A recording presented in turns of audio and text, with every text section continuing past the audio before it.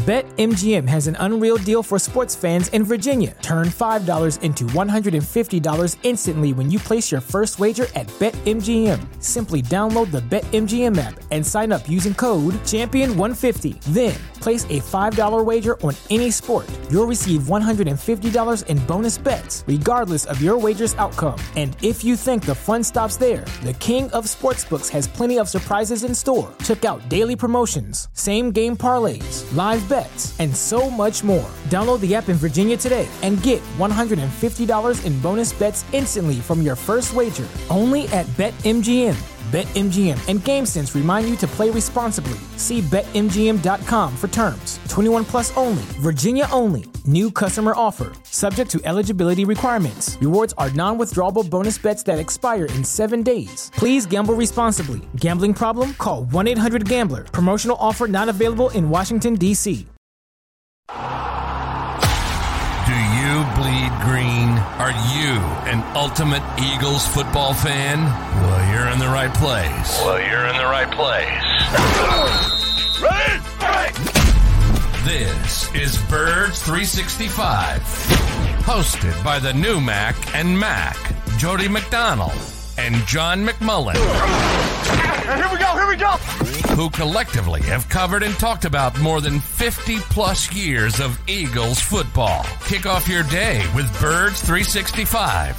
You'll get debate. We love to argue. You'll get the real story from inside the locker room. And you'll hear from some of the great football minds from around the region. You're about to become an Eagles insider. Get in the game. Join Jody Mack and Johnny Mack and join the football community that flocks to Birds 365. Birds 365 starts right now. Welcome to the NFL. Let's go! Go!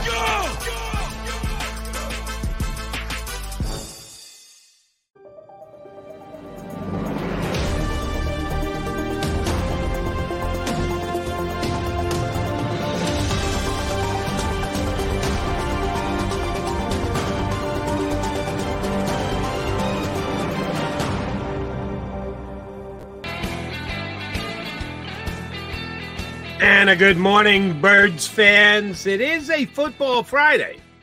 Yeah, we're going to talk football, and it is Friday, but it is not leading into an Eagle game. It is coming out of an Eagle victory, as they were victorious at Lincoln Financial Field last night in another imperfect win. They've had 2 wins. Both have been imperfect, but most important part of that is the win. The Eagles get out to 2-0 after taking out the Vikings last night. Down at the link where John McMullen spent how many hours? What time you get there? What time you leave? Traffic was bad all over. There was a big accident on 95. Now, I don't have to go that way, but a lot of guys who do were complaining about that. It took them like an extra hour or so to get down there. Then from the Jersey side, boy, that 42, they got to get that done. It's backed all the way up. Typically, it's a 25-minute drive in. Then you get some stadium traffic. Right. From 42 in South Jersey, and we're both South Jersey guys, and we have many listeners all over the country, and I'll get to this quick because they're bored. But it typically 25 turned into an hour, 5. I mean, and this is no accident. No, this is just the construction. They gotta wrap that up, Jody. Yeah, I didn't ask you about your traffic. I asked you how many hours you spent at the stadium. So subtract the traffic to get there. Once you got there, and whatever time you pulled it, you jumped into your car after in the post midnight hours. Were you actually at the stadium yesterday? Probably 11-ish. Oh, 11-ish. Man, that's a long day. 11-ish plus they were kicking us out. That's another thing. They're closing the stadium, which they've never done before.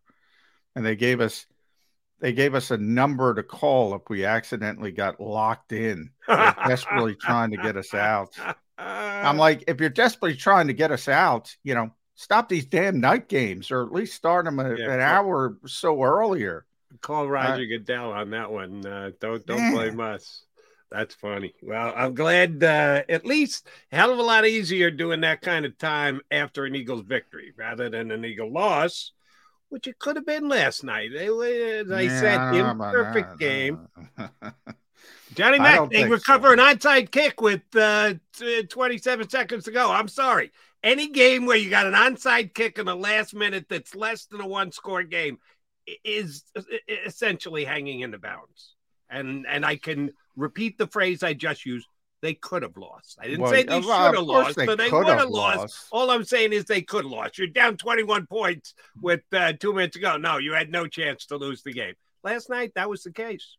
Of course, they could have lost, and that's most NFL games. You never got the feeling it was very much like week one. I mean, they were, yeah, I mean, it's certainly imperfect, but I never got the feeling that Minnesota was going to win that game. And you're right, if you get an onside kick, but you're an odds guy. What's the odds of getting an onside kick since they changed all the rules? Less than 10%. Yeah, I mean, yeah, I mean, of course, Devontae Smith could have bumbled the ball, but he's Devontae Smith.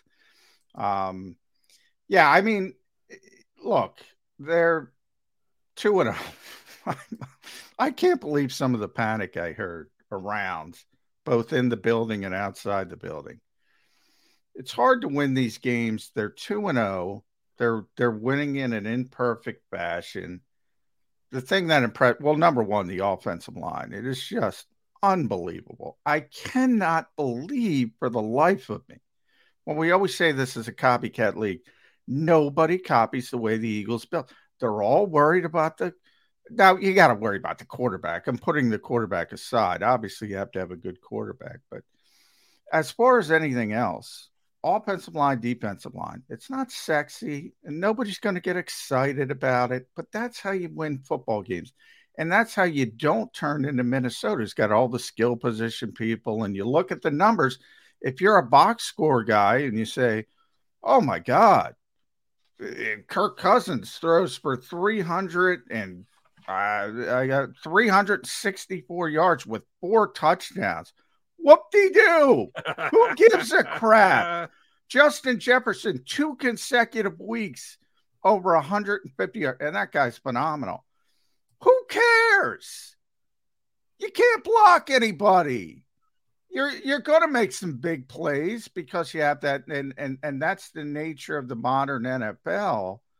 Because they make it so easy for the offenses, or at least easier. It doesn't matter. If you don't have the foundation, none of the furniture, none of the nice things, none of the accoutrements matter.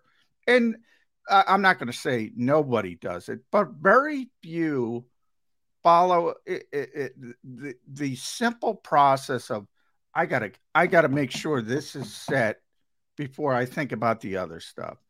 And that's the advantage the Eagles have.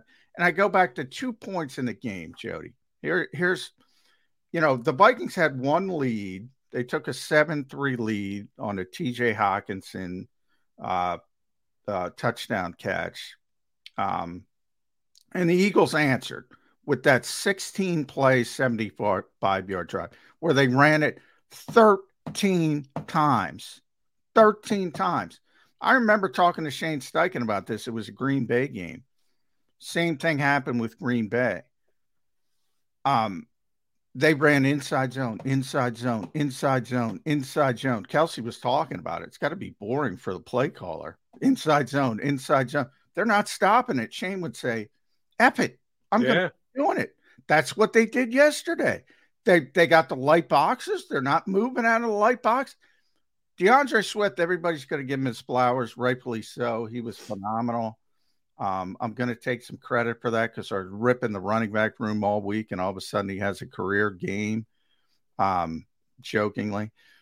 But these holes, Jody, and you could see it at the game, I mean, they're massive. They're massive. And Boston Scott averaged 8 yards a carry before he had a concussion. They were just plowing people off the ball. So they answer there.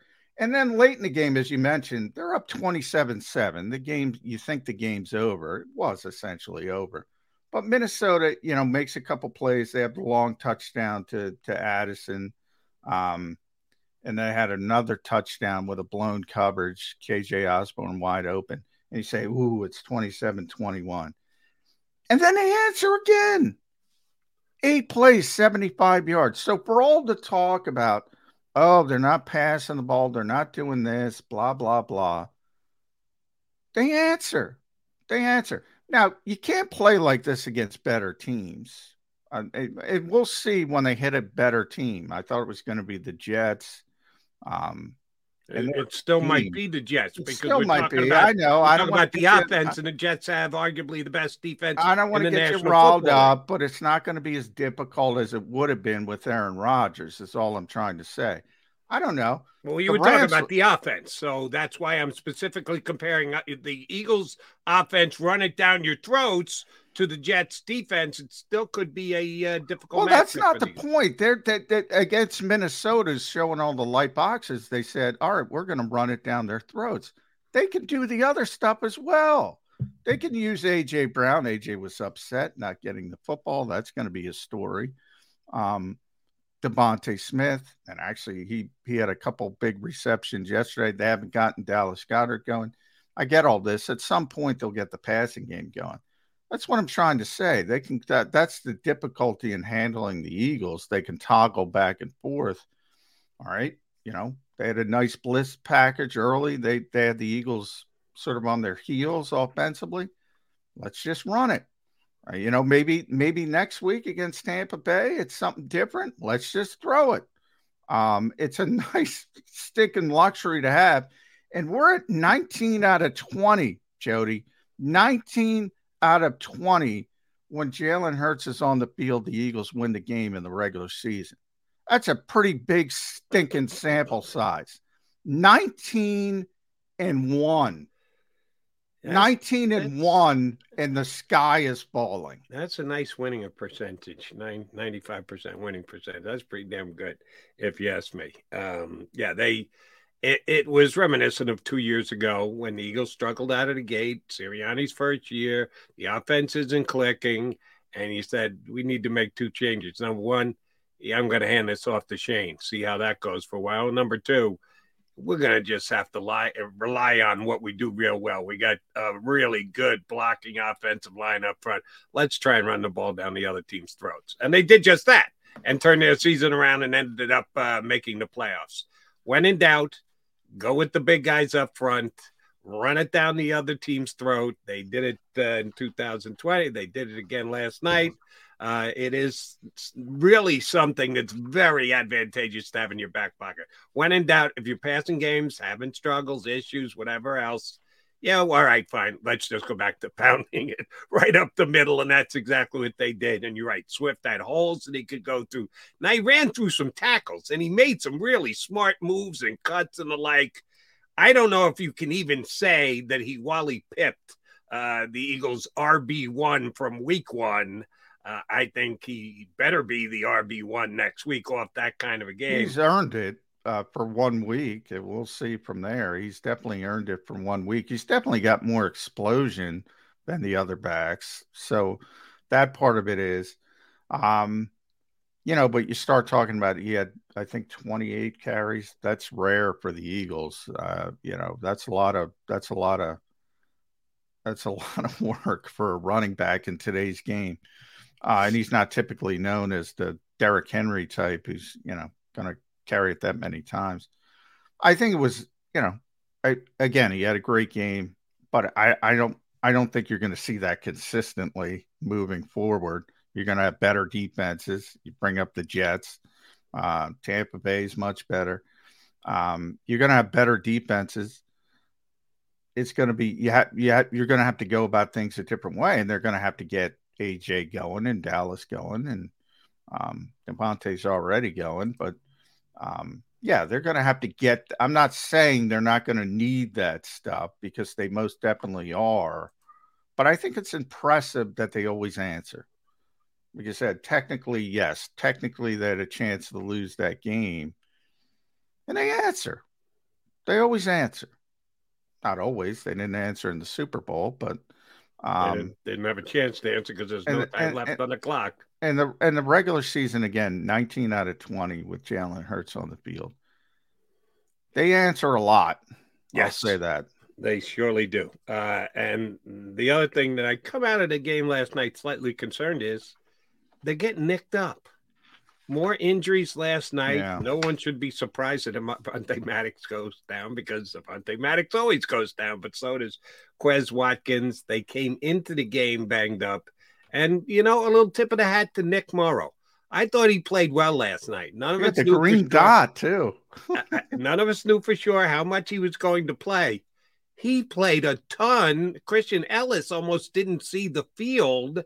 And, oh, by the way, Morrow made plays, including a great coverage on Jefferson on a play across the middle, running stride for stride with Jefferson, knocking the ball out. Kudos to him, coming off the street, gets cut, can't find a job, got to come back to the practice squad, jumps in last night, plays real well, but the fact that the Eagles have lost several players now nothing long-term other than the Kobe for 4 weeks with his injury. We don't know how long these guys are going to be out. They were dipping pretty good into their bench, showing a little depth last night, Johnny Mac. Yeah, I mean, I don't like it long-term. Luckily, as you mentioned, I mean, Boston got a concussion. James didn't play. James Bradbury, he'll be back for Tampa. Very confident in that. So, as you mentioned, the only one long-term you're concerned about is Avonte. We don't know. We'll see. He has a history. He plays very physical. He's a very small guy. I think that's part of the problem. He throws himself around. But that's part of what makes him a good player. So it's catch-22. Yep. And anytime you talk about a speed guy and a hamstring, and that's what Quez Watkins is, that could be an issue. Yeah, they got lucky with injuries last year, and the luck is turning a little bit, at least early in the season.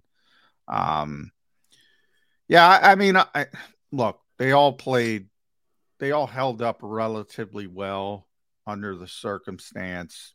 And by that, not just Morrow, Terrell Edmonds made a big play. He made the play on Jefferson, the touchback that was real impact on the game. Josh Jobe, he got beat a couple times, but he held up pretty well, especially considering the receivers on the other side. But yeah, you don't want to see those guys long term, especially against the better teams on the schedule when they get to the schedule. So health is going to be a big part of it. And how healthy can they be?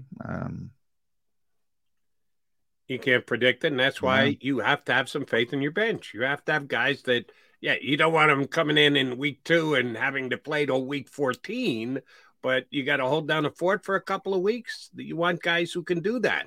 And last night, the guys coming off the bench, I think, did a pretty good job. I give them their credit for that because much like last year, and you tell me all the time the Eagles hate when you use the word luck.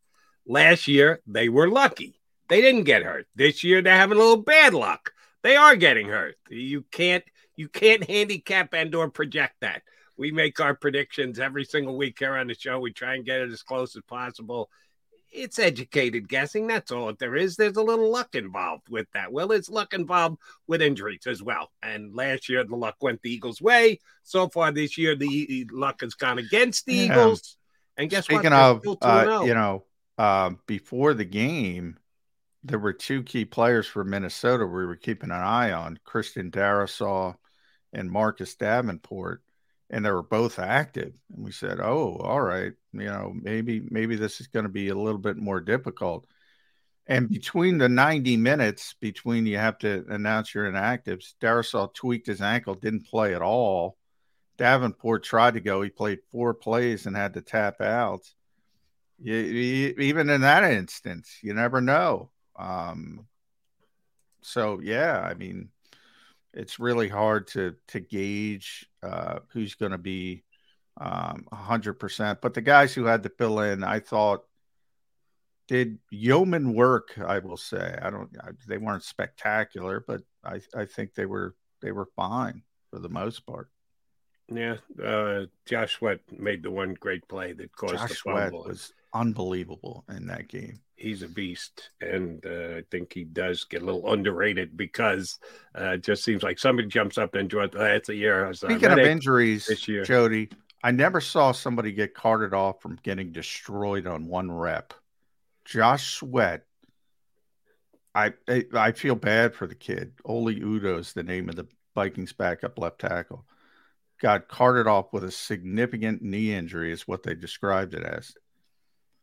He just got destroyed on the rep and fell backwards awkwardly. It's Josh Sweat is – I just saw somebody complaining about the Eagles' pass rush late. Were you not watching Josh Sweat? Josh Sweat was destroying that team. He had 5 quarterback hits, but he had 1 sack. So that's what they looked at. By the way, it was a strip. It was a strip sack that gave him the ball at the 7-yard line. Right. Gift touchdown. Yeah. He was unbelievable. He was. And, by the way, you can harken back to the QB show. Kirk Cousins got killed last night. And you got to give it to him. He hangs in there. He takes the hit. He delivers the football. Another primetime loss, and we'll certainly harp that. But I got to give the guy some props because that Minnesota line is not good, and the Eagle defense got after him. Could have used an extra sack or two, but he was on the ground after almost every ball he threw. I tried to tell people, but that's what I'm talking about, the primetime stuff. So all Eagles fans who say that, and everybody says it, it's not just Eagles fans. Are you going to blame that loss on Kirk Cousins? Yeah, you can't. I mean, that kind of stuff just drives me nuts. I mean, the primetime, he can't win primetime game. Like everybody else sucked. He's trying to lift that team. I'll use last night's example. The Jalen Hurts you just told me. Jalen Hurts is 19 of 20 in games he starts. Jalen Hurts the reason the Eagles won that game last night? No. It cuts both ways. Sometimes a quarterback takes grief in a game where he plays well. Sometimes a quarterback will get credit when he doesn't play well. Yeah, you got to take it game by game and break it down if you want to have the truest evaluation. Oftentimes it just gets lumped in as W's and L's for quarterbacks. Oh, it always does. And that's why I say wins and losses aren't a quarterback stack. And I know that I just used them. The Eagles are part, but what I talk about, because there's a lot of criticism of Jalen this morning because of the numbers and he's not getting the passing game going, or at least I've seen pretty significant criticism in certain places, not all places.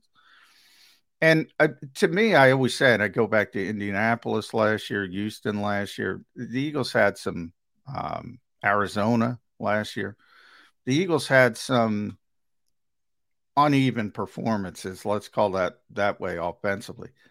But he always makes a play. I talked about it after New England, the relentlessness, you think you got him pinned in, and all of a sudden he converts a first down out of nowhere, and you get these long drives. That to me is where Jalen Hurts even, kind of elevates, even when he's not playing well. I always compare it to the old school starting pitcher in baseball. Find a way to grind through without your best stuff. That's what he does. But yeah, Cousins, I only bring it up because it's such a narrative. And it's such a dumb narrative because, like I said, what is he, a vampire? What, he can play when the light is out, but he can't play when and then, again, you pick up the box score, 364 yards, 4 touchdowns, 125 passer rating. He's got no offensive line. And people are going to blame that loss on Kirk Cousins. He's got no offensive. And by the way, they turned he turned it over once, and that's a fair criticism because that guy's 35 years old. He should know when the pass rush is coming, take care of the football. But the pass rush is always coming. But they turned it over so many times. Alexander Madison, awful. Yeah, but they could cut their Pro Bowl running back because they're turning it around. Yeah, right. The Vikings have gone back precipitously from where they were last year. So the Eagles get a win against what I think by the end of the year will be a lesser squad. Not an awe-inspiring win, but they did some really good things. We're breaking it down for you here on Birds 365, Mac and Mac. We are getting one of our faves up next from 33rdteam.com and does his great stat pack for jacobsports.com. Our buddy Paul Domowitch up next on Birds 365.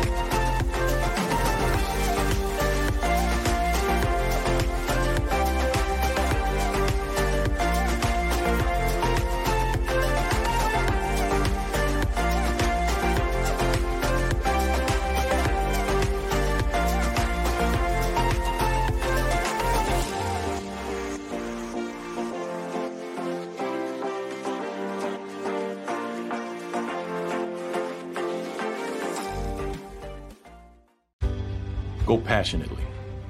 Go fearlessly. Go confidently. Go Birds! Go confidently towards your goals with First Trust, Philly's hometown bank for nearly 90 years, and the official bank of the Philadelphia Eagles. We're focused on getting you over the goal line. So go with conviction, go with trust, Go Birds! and go forward with us by your side. First Trust Bank, the official bank of Philadelphia dreams. Up, and go Birds.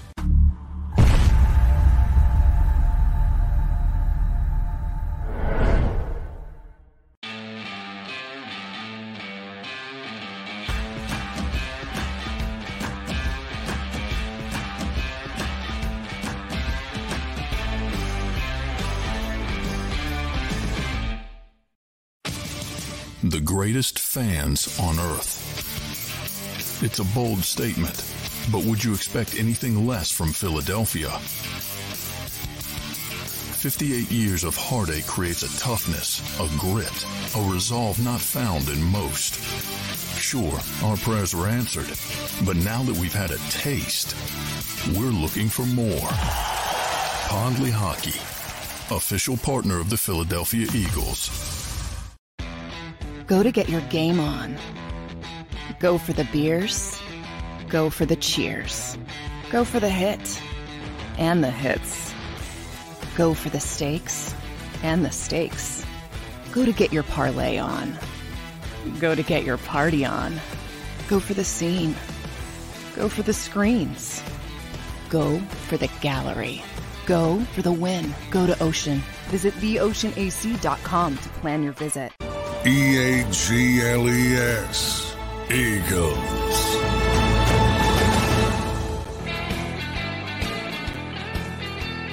You got John McMullen, Jody McDonald, a.k.a. Mac and Mac here on Birds 365, and we've got Paul Hawaiian Shirt Domowitch here with us. Domo, good to see you. Love the shirt. Here's where I want to go with you first, Mr. 33rd team. 33rd team is often the team of officials on the field. And last night's officials to me, and they had a guy in the booth who was just confirming everything, which I didn't quite understand.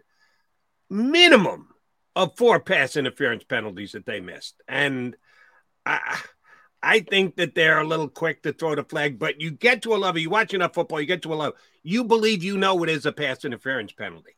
There were a whole bunch of them on both sides last night. I couldn't believe that they didn't call because it looks like what I think of as a pass interference. And the analyst that they had, the ex-referee, was saying, oh, no, if it's simultaneous, if it's close enough, if it's the ball coming together, that's a good non-call. And I'm going, really? Okay, if you say so. Are we to read into this that they're going to give D-backs a little bit more leg room here this year, that you're going to be able to get there slightly ahead of the ball and be able to, like, pull a guy's arm down like they did to A.J. Brown last night? Well, so far they seem to be. On some of those calls yesterday, I got to agree. I think the analyst pointed out at one point that, you can watch them in slow motion and you say, well, it's an obvious pass interference. He grabbed his arm before, like on the AJ deep ball to A.J. Brown. It was pretty clear that he knocked his arm down before he ever had a chance to touch the ball. And then you watch it in real time, and it's hard if you're an official. It's hard to make a call there. So I think it appears that they've been told to err on the side of let them play this year as opposed to over officiating. Is that a good thing? I think it is. I like Good. it. So do I. Let them play. Let those guys battle.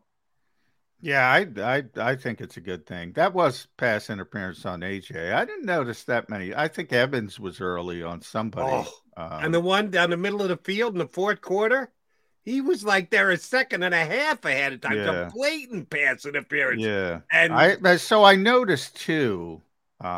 Slay had at least 2.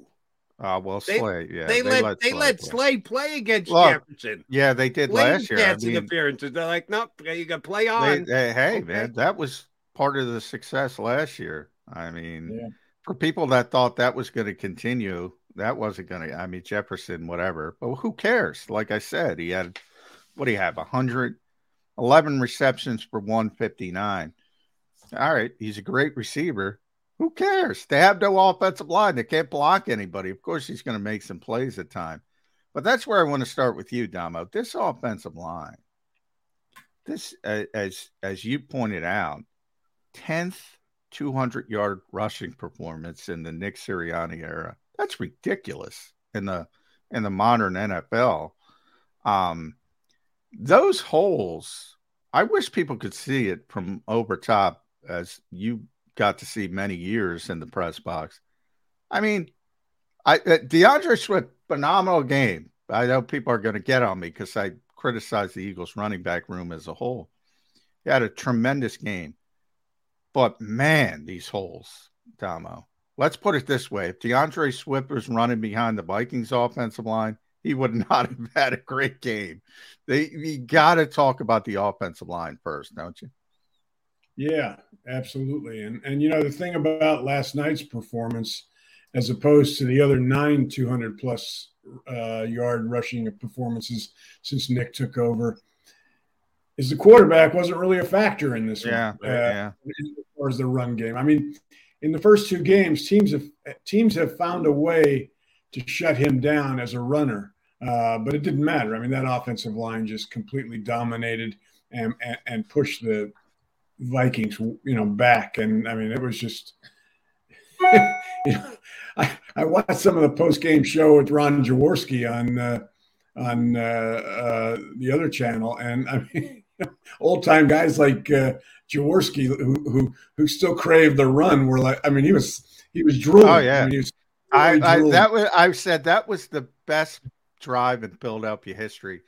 They won 16 plays, 13 runs, and Kelsey was talking about after the game. It was like it was all inside zone. It was all the same thing: inside zone, inside zone, inside zone, inside. And he said it's got to be boring for the play caller, but to his credit, people are criticizing Brian Johnson. Why would you stop? And he didn't stop. It was the most Philadelphia drive ever, and I can't say enough about one. Our old friend Jordan Hicks is on Minnesota. At one point, Jordan Mailata completely pancaked him. Kelsey dominant. Cam Jurgens has fit in seamlessly. We were all concerned about that. Now they'll have tougher tests, no doubt about it. Although I think New England was a tough test.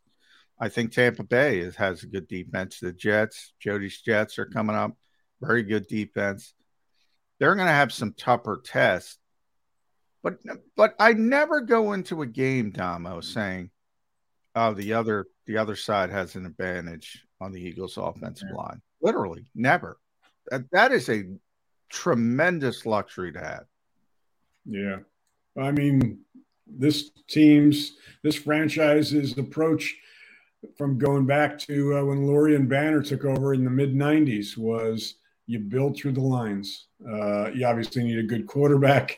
But if you've got two strong lines, you've got a chance to go places. And, right now they've got the best offensive line in the league probably. And, watching Josh Sweat yesterday, I mean, he looks like a combination of Myles Garrett and Khalil Mack. Yeah. Wow. He had a tremendous game. Real quick before you jump in, Jody, why don't teams copy the Eagles? Why do other – like, I get it from a fan perspective. They always want to see the skill position guys. It's fun to watch Jefferson run around, and he's a phenomenal player. Why do other teams, they always call it a copycat league. Why don't they realize you can't? I've been talking about it all week. If you can't block people, you can't play offense in this league. Why don't more teams copy what the Eagles do? It's going to be this is an interesting contrast this year between a team like the Eagles, who, very diverse. I mean, if you stop their run, and teams will at some point, I mean, they can throw on you, as opposed to a team like Miami. I mean, Miami basically has said, we've got the two best wide receivers in the league. We're just going to beat you with their speed on the outside, try and stop us. And, so far that hasn't happened in the first game, but it'll be interesting to see if somebody comes up with a formula to take out Hill and Waddle and make them do other things like teams are making the Eagles do right now. And I'll argue with you, John, that other teams try. I'll give you one right in the own division. The Giants try. The Giants drafted two tackles in the first round in 5 years. They spent big on the guy they brought in from New England. But then you got to pick the right guy. Just saying we're gonna give me the hog mollies was the old general manager's phrase that he used. Yeah, but then you have to pick the right hog mollies. What they do here in Philadelphia is come up with You're right, because actually Minnesota's got 2 first-round picks, 3 second-round picks on their offensive line, and they can't block anybody. So that's a good point. So I'll tweak it a little bit. Like that Jeff Stoutland. He's the guy. Why? There's your reason. Now you can't. Obviously, you can't. Jeffrey has made him, if not the highest paid assistant position coach in the league, certainly one of the highest. In fact, that stuff's not publicized, but I'm pretty confident he's the highest. So you can't steal him away. But why aren't, whether it was Eugene Chung before who has had trouble, or Roy Isman, why aren't people, trying to pilfer away his assistants? I don't know. Sometimes I don't understand this league. That's legit. I think with Stoutland, I don't know necessarily it's like what you've learned from him as assistant. This guy knows what he did with Jordan Mailata is I've said this before, that's going to be on his tombstone. He took a lump of clay and has turned him into a guy who's playing a Pro Bowl caliber player who might end up being all pro at some point if he continues to improve. Yeah. Dom, I want to ask you about, and again, I confess that I try and take notes when I watch the game, but sometimes you just can't figure stuff. I have to go back and check the snap count thereafter. And I was again surprised to see so few snaps for the Eagles rookies, which they talked up a blue streak, and John would come on and say they would look good in practice during the limited practices that they had during camp. Sheldon Brown not playing again and Smith not playing again. They weren't 7th and 8th round picks. This is a 1st and a 3rd round, a high 3rd round pick at that. And the Eagles are dropping like flies, injuries all over the place, and these guys can't get on the field. Put rookies out there. They played so little last night and looked, according to those who were there, so good in camp. Why do you think so few snaps for the Eagles defensive rookies? Not named Jalen Carter. Well, I think, Sidney Brown, I think played, I don't know, he didn't play at all on defense in week 1. I think he played 5 snaps yesterday. This kind of goes back to their approach last year with Nakobe Dean, I think.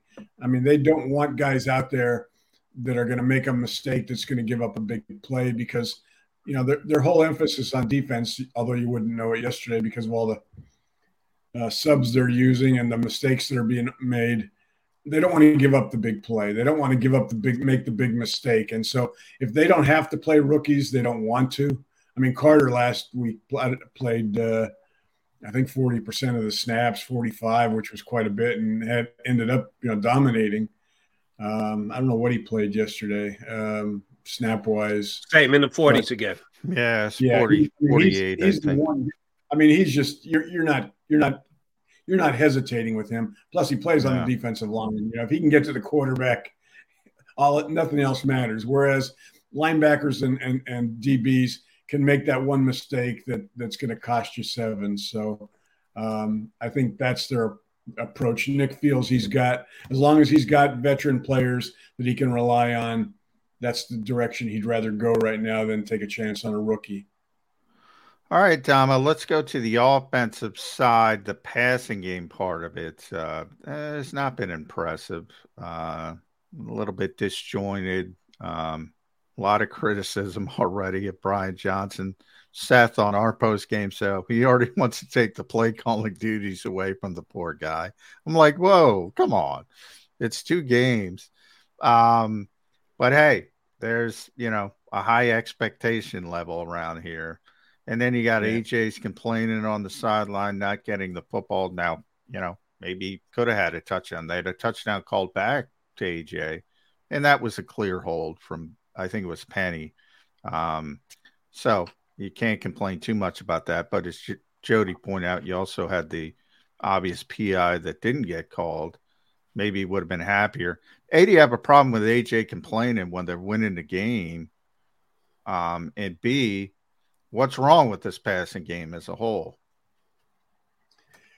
Well, the first question, yeah. I mean, that was the potential when AJ came here was, can you keep two wide receivers, two elite guys happy?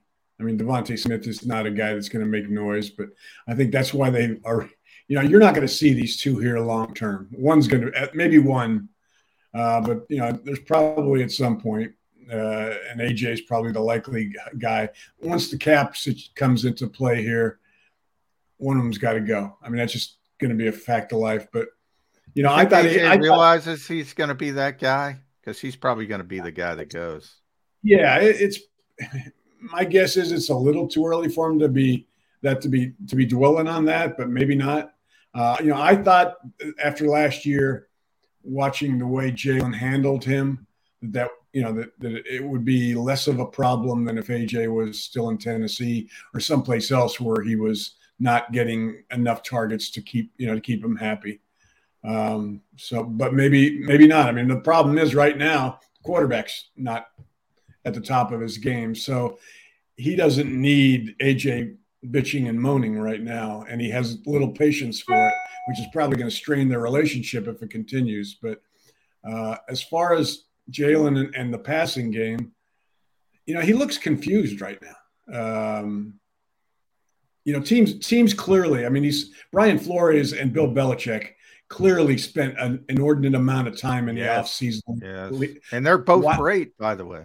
Yeah. I don't think people realize. Yeah. And the problem is other teams they're going to be facing are going to watch what Flores and Belichick are doing to this offense, to this quarterback, and follow suit. I mean, like I said, they've taken away the option, the run option.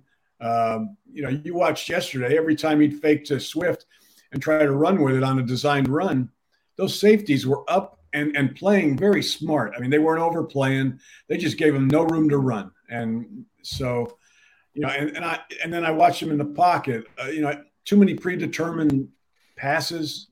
You saw that last week when he missed Goddard wide open twice because he was focused on Brown or focused on Smith.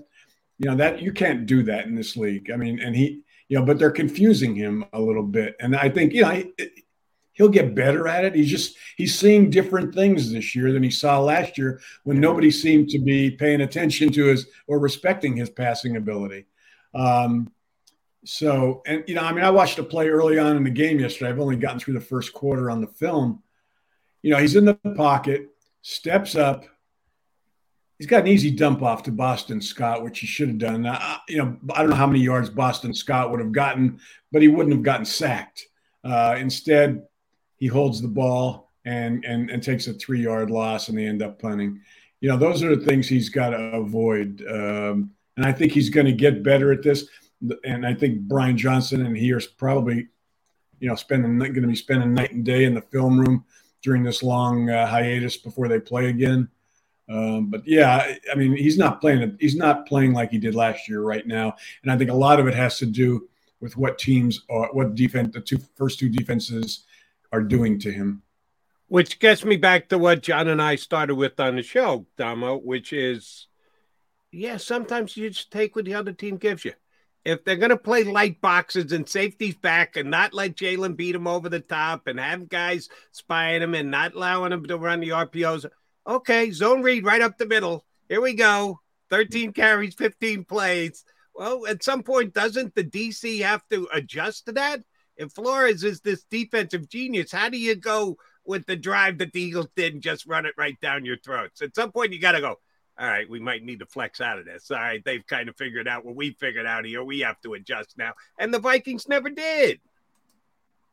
Well, because they're playing against the best offensive line in the game, for starters. It's not as easy as just saying, we're going to stop this. We're going to put an extra guy in the box, because they can handle an extra guy in the box and still run the ball. This reminds me so far of 2 years ago, not last year, but But you remember 7 games in, the offense is struggling. Jalen's at a point. Jalen still hasn't gotten it yet. And Nick just said, let's go to let's just focus on the run game and stop putting so much pressure on our quarterback.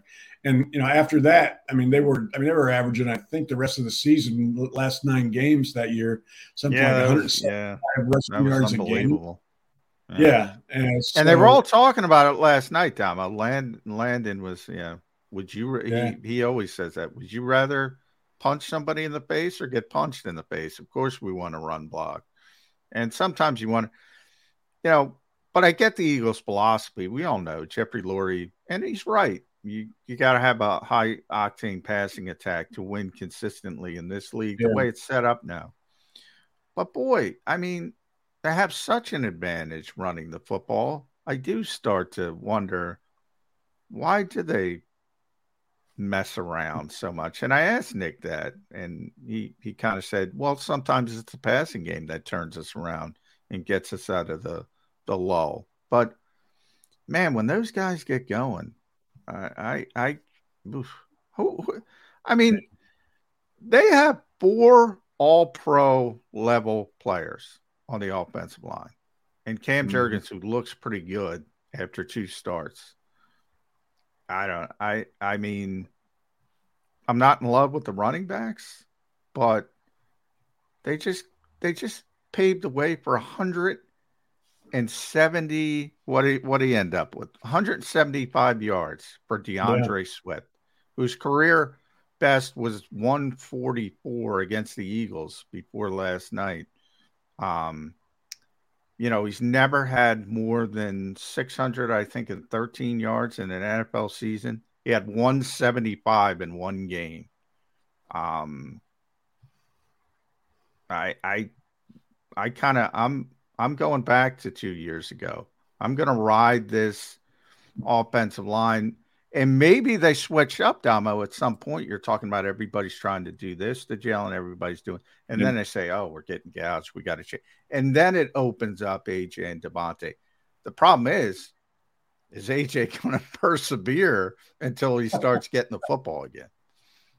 Yeah, it's going to be interesting to see what defenses do to them going forward, and how they counter it. We still haven't seen much of the slant game, quick slants. Yesterday you take away those 2 deep balls. I think that accounted for like 110 of their 174. Yeah, Devontae only averaged 33 yards a catch last night. Last year's screens were very effective. Yesterday, teams have shut that down too. They tried it about 5 times yesterday. None of them had any success because teams have kind of studied those on film too, and obviously something has set off a trigger that allows them to get a jump on them. So, but the key to this offense last year was its diversity. You stop the run, we're going to beat you with the pass. You stop the pass, we're going to beat you with the run. So I don't, long term, there are going to be teams that aren't going to let them do this. So they need to crank up their passing game. All right, Damo, need an answer to this one because it cost me my wagers last night. I figured improperly. I knew the Eagles were going to throw the ball to Dallas Goedert, and I should have used his over in catches rather than his over in yards because the over in yards was 48. And he made 6 catches for 22 yards. When did Dallas Goedert become the dump-off guy? I remember Dallas Goedert getting down the seam and running over people and averaging about a 12-yard per reception number. And last night they got him the ball after only throwing it to him once week 1, but he didn't make a play all night long. What was the Eagle line of thinking there? Is that the new use of the tight end? He's the release guy? Well, I don't think it was intended for him to be the dump off guy. His yards after the catch, last year, I believe he was either first or second yards after the catch among tight ends. This year, he's catching the ball and there's somebody putting him on the ground. So I'm going to give credit to the defense there. They are not letting him get open. The screen, like I said earlier, the screens didn't work. That was last year. I want to say almost 20% of his receiving yards last year came on screens. Again, teams have studied this offense. They have, the first two teams they have played have found ways to take away some of the weapons, some of the things they did so well last year. And now it's time for Brian Johnson and Nick Sirianni to go back to the film room and figure out a way to counter. It's like a chess game. Defensively, Damo, I don't think the Eagles played all that well. Well, I think the front played well. I think Slay played as well as a cornerback can when a receiver gets 11 for 159. I still think that's how good Jefferson is. But I thought he played well. But they had the 4 turnovers. Now, one was on special teams. Do we give them credit for – they punched the ball out. It was Terrell Edmonds on Jefferson. It was Justin Evans on the punt return. Sweat with the most notable with the forced fumble. Then I forget who knocked it out of Madison. Abante knocked it out at the last second. Is that just sort of you can't count on it, but do you get? I know the Eagles. Nick will tell you we practice. They got the big ball security sign at the NovaCare complex. Can you count on that week after week? No, not 4 in one game. Last year you look at the numbers. First 8 games plus 15 turnover differential. They were just knocking balls left and right. They weren't making their own errors. Last 9 games, they had a -8 turnover differential. And not coincidentally, went 6-3 in those games. Yesterday, should we give him any credit on the Jefferson fumble? That was more him than Evans? Probably. Trying to, Edmonds, and that play was a 10-point turnaround. That was a swing. Yeah.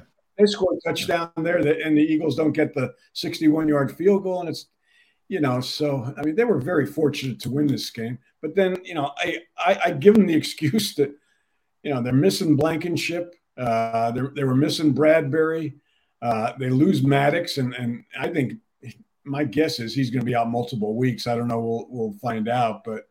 Yeah, he was holding his shoulder. It didn't look great. Yeah. No, and he's just a guy that's always going to get hurt now. You can't count on him. Too small. He's getting the crap kicked out of him inside. I thought that's where he belonged because his quickness makes him such he's almost, I always say, he's almost too physical. He's too physical for his body type. He throws his body around, which is impressive. Yeah, exactly. But he can't hold up with his body type. Yeah. And he's a good player when he's out there. You're going to go long term with Goodrich in the slot? That scares me. TJ Hawkinson is not known for his yards after catch ability. I think he had 8 for 35 in week 1, and he ran over Mario Goodrich like he wasn't there on the one play. So. Yeah, it scares me. They gave up 3 touchdowns on Minnesota's last 4 possessions. they had a chance to put this game away and just were incapable of it. Well, it was 20. At one point it was 27-7. The game should have been over. Exactly. They couldn't close. Yeah. Right. But is Josiah Scott still available on the street? They may be putting a call into him. No, he's on Steelers. Steelers picked up Josiah. Steelers picked him up? Sorry, Josiah. I'd put a call into Asante. Yeah. I'd call Asante Samuel. Get him out of retirement. All right. Damo, last one for me. They're 2-0 now. And you got a nice mini bye here in the middle of the season, which will let them get healthy before they have to take it on the road down to Tampa. Tampa beat the Vikings last week, and the Eagles just beat the Vikings. So if A equals B and B equals C, the Bucks got any shot against the Eagles down in their house come 10 days from now? Baker Mayfield? No. I mean, Kirk Cousins can kind of slice and dice a defense if you let him. I think Baker Mayfield's going to get sacked 7 times and throw 4 interceptions. I have little faith in that guy. Well, the big game for Josh Sweat, baby, coming. I feel NFC Defensive Player of the Week for Josh Sweat in that game. No, it's after that. It's after that game that things get a little tough and they got to play better. But I think they can still struggle with some of the problems they've got and still beat Tampa Bay on the road. Got to get a little offensively. Yeah, the Eagles will score too many, but they can't keep up with the Eagles offensively. Yeah, I agree with that. Yeah. All right, Damo, always a pleasure when we get you on. We love handicapping you. I'll ask this of John McMullen. Which wardrobe is more intriguing, Damo's or Gil's? The Gil T-shirt from where, or the Damo? What color is this week's Hawaiian shirt because gonna be? I love the Hawaiian shirt. I love I love when Andy shows up with them. I love when Damo shows up with them. Gil's just taking Ivy League T-shirts to try to make himself look smart. So, and we see through that. But we love seeing Damo when he punches up on our show. Thank you much for doing it today, Damo. We'll talk to you next week. Take care, guys. Thanks, bud. Paul Domowitch, 33rd team, and his stat pack on jacobsports.com. You got to check it out each and every single week. All right, Jody Mac coming back about 25 minutes from now. Our pal Scotty Grayson from Fox 29 is going to join us. Still plenty of Eagles Vikings to break down from last night. And at some point, we got to talk about the big game coming up this weekend. All you Eagle fans out there, join hands with me, Jody McDonald, and say J-E-T-S, Jets, Jets, Jets, as they go down to Dallas to take on the Cowboys. We're coming back next here on Birds 365.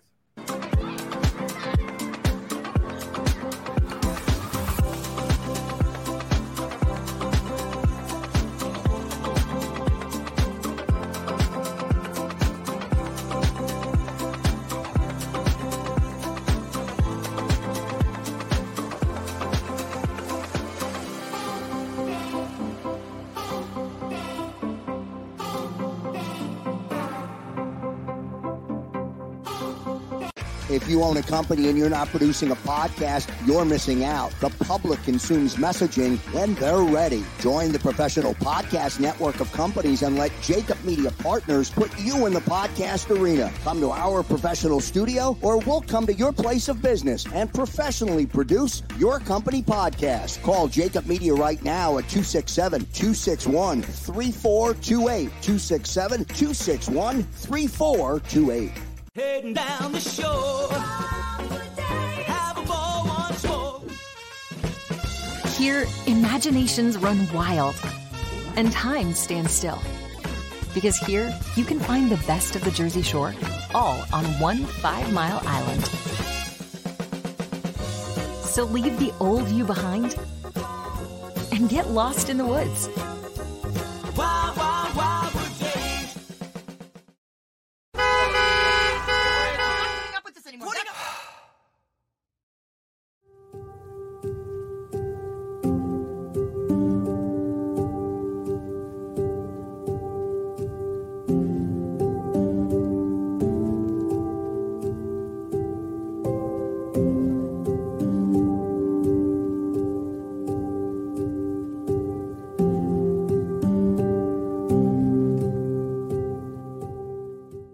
Score and save at Southeastern PA and Delaware with Colony Pools this football season, and let the experts close your pool with a custom Merlin safety cover in green for the birds. And if you join our Winter Watch team, we'll give you another 20% off, and Colony Pools will handle it all.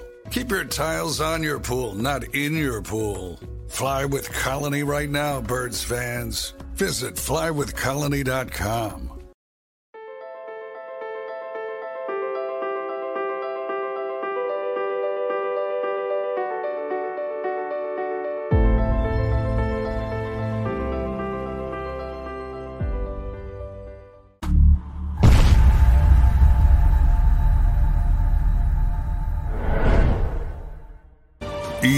Eagles. Eagles.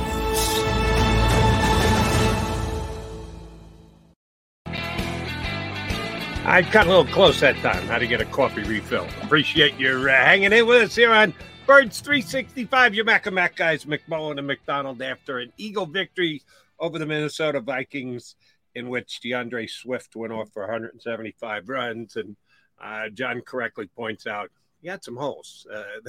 They did a pretty good job in front of him. It wasn't just all DeAndre Swift.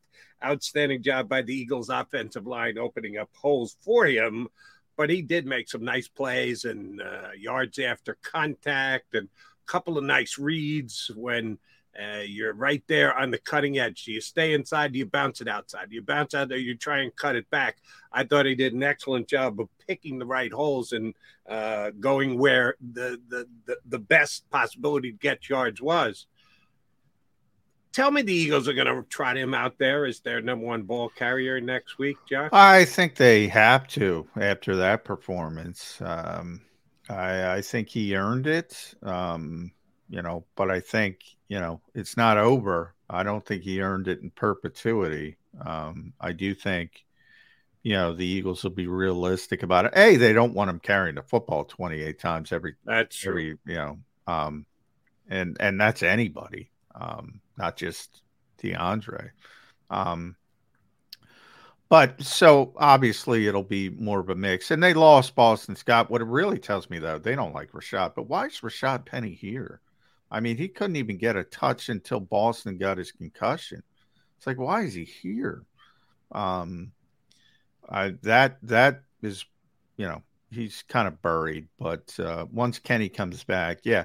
But DeAndre deserves the opportunity to be the lead back in Tampa after that performance. I don't think there's any question about that. But they do like Kenny a lot, and but should that scare the Eagle fans? I don't think so. Like I think if Kenny gets 28 carries last night, he's probably, and he wouldn't because of his size and all that stuff. Kenny Gainwell's never sniffed 175 yards, John. No, either's DeAndre Swift. DeAndre Swift got 140 last year against the Eagles. Game one. That's not sniffing 175, and that was his career high. That's what I'm saying. 140 is a hell of a lot closer than Kenny Gainwell's ever gotten. Yes, DeAndre's also been playing longer, and he's had more opportunities. What I'm saying is, look, DeAndre clearly is more explosive. What I'm saying is, in that instance, the holes were so big, is what I'm trying to say. He's probably got 120, 125, somewhere in that range.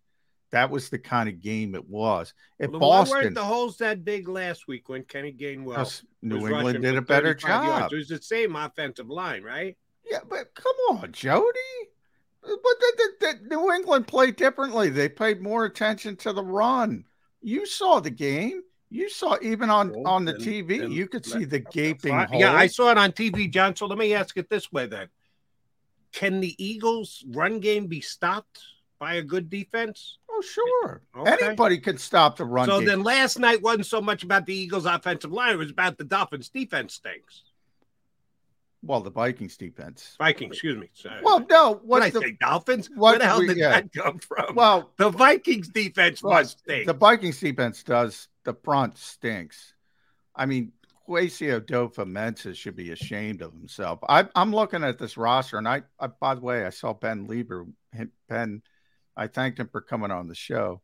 We had a long discussion. Ben was disappointed after the game. I said, look, man, that offensive line is good. I get to see it every week. But I mean, their second best corner is Caleb Evans, who was getting just beaten like a drum all night. Their second best interior defensive lineman is Dean Lowry, who stinks on ice, Jody. I mean, they got nothing. So, yeah, part of it is personnel. And then Flores came in trying to stop the passing game. And he wouldn't. It was light box. Look, you can put 11 people up and stop the run. Even the Vikings with that group could stop the run if they wanted to stop the run. he came in trying to stop the pass, and he succeeded. But they were so bad at stopping the run. All I'm saying is don't expect 175 every week.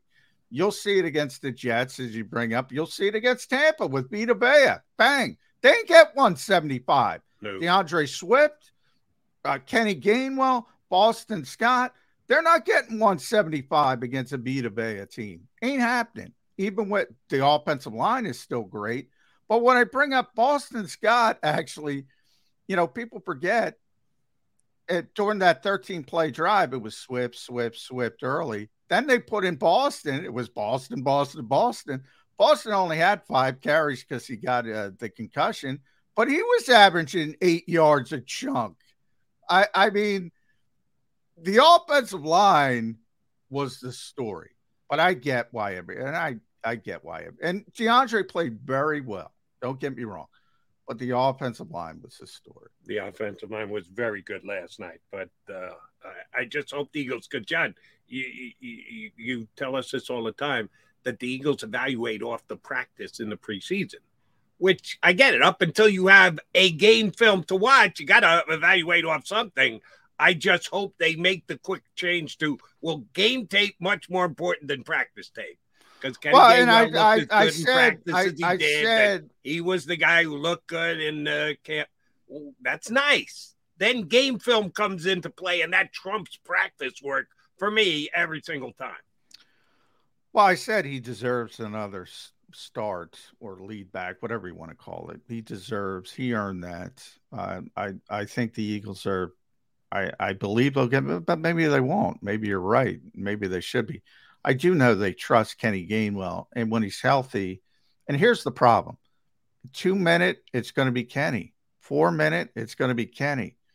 Red zone, it's going to be Kenny. Man, is that going to change moving forward when he's healthy?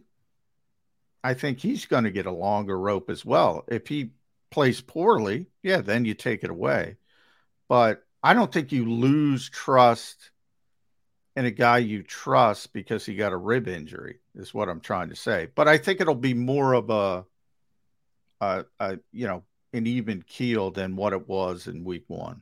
Do you think they lack trust in DeAndre Swift? I think they did, and I think he earned some trust after last night's performance. One of the knocks behind the scenes was he didn't take what was there. He did yesterday. Yeah. He did yesterday. Most of what he got was dead between the tackles, John. Yeah. I think he only bounced it outside 2 or 3 times in 20-some-odd carries. That's taking what's there. That's and what was saying. There was gigantic holes created by the offensive line. They made it on that's what I'm saying. On one night, he took what was there. So, at times you see him kick it outside. He didn't do it yesterday. And maybe he's taken to the constructive criticism. And, Jamal Singleton pounding into his head, look, dude, we got a good offensive line. Don't worry about bouncing it out. You'll get your opportunities to bounce it out. Take what's there, and if he learns that, maybe he turns into the back he was supposed to be coming out of Georgia. I mean, he's still a young guy. And career high 175 yards last night. And the Eagles were tremendously effective running the football. But if you run it, that means you're not throwing it. And for the second consecutive game, Jalen Hurts came back with less than 200 yards passing. And that's 200 yards passing against the Viking defense that isn't real good on any level, first, second, or third. You would expect Jalen to do more. Yes, Devontae Smith caught a couple of very nice long passes. A.J. Brown, not much at all. Dallas Goedert, nothing but short passes. The Eagles' passing game hasn't clicked in yet. They've got 11 days to work on everything, John, with this little mini bye going from a Thursday night to a Monday night. What do you think the main thing that the Eagles will be working on to get their other than they're going to try and get A.J. the ball the same way they got it to Dallas last night, 6 catches. Oh, they're going to try and emphasize getting it to A.J. What else do you think they're working on for the next 11 Well, days? I think they are going to try to work on getting this passing game going. And as Damo mentioned, they're getting some different looks from what they got last year. And that's, Jalen's struggling a little bit with it. And they're, coming from different angles. They're trying to keep him in the pocket. The Vikings had Pace, spying him so he couldn't get out a lot. These are different looks. He wasn't getting these looks. Last year, people thought, hey, we got to stop the Eagles' running game because remember, they're coming off the 2021 season where they turned everything around by running the football down people's throats. And people are focused on that.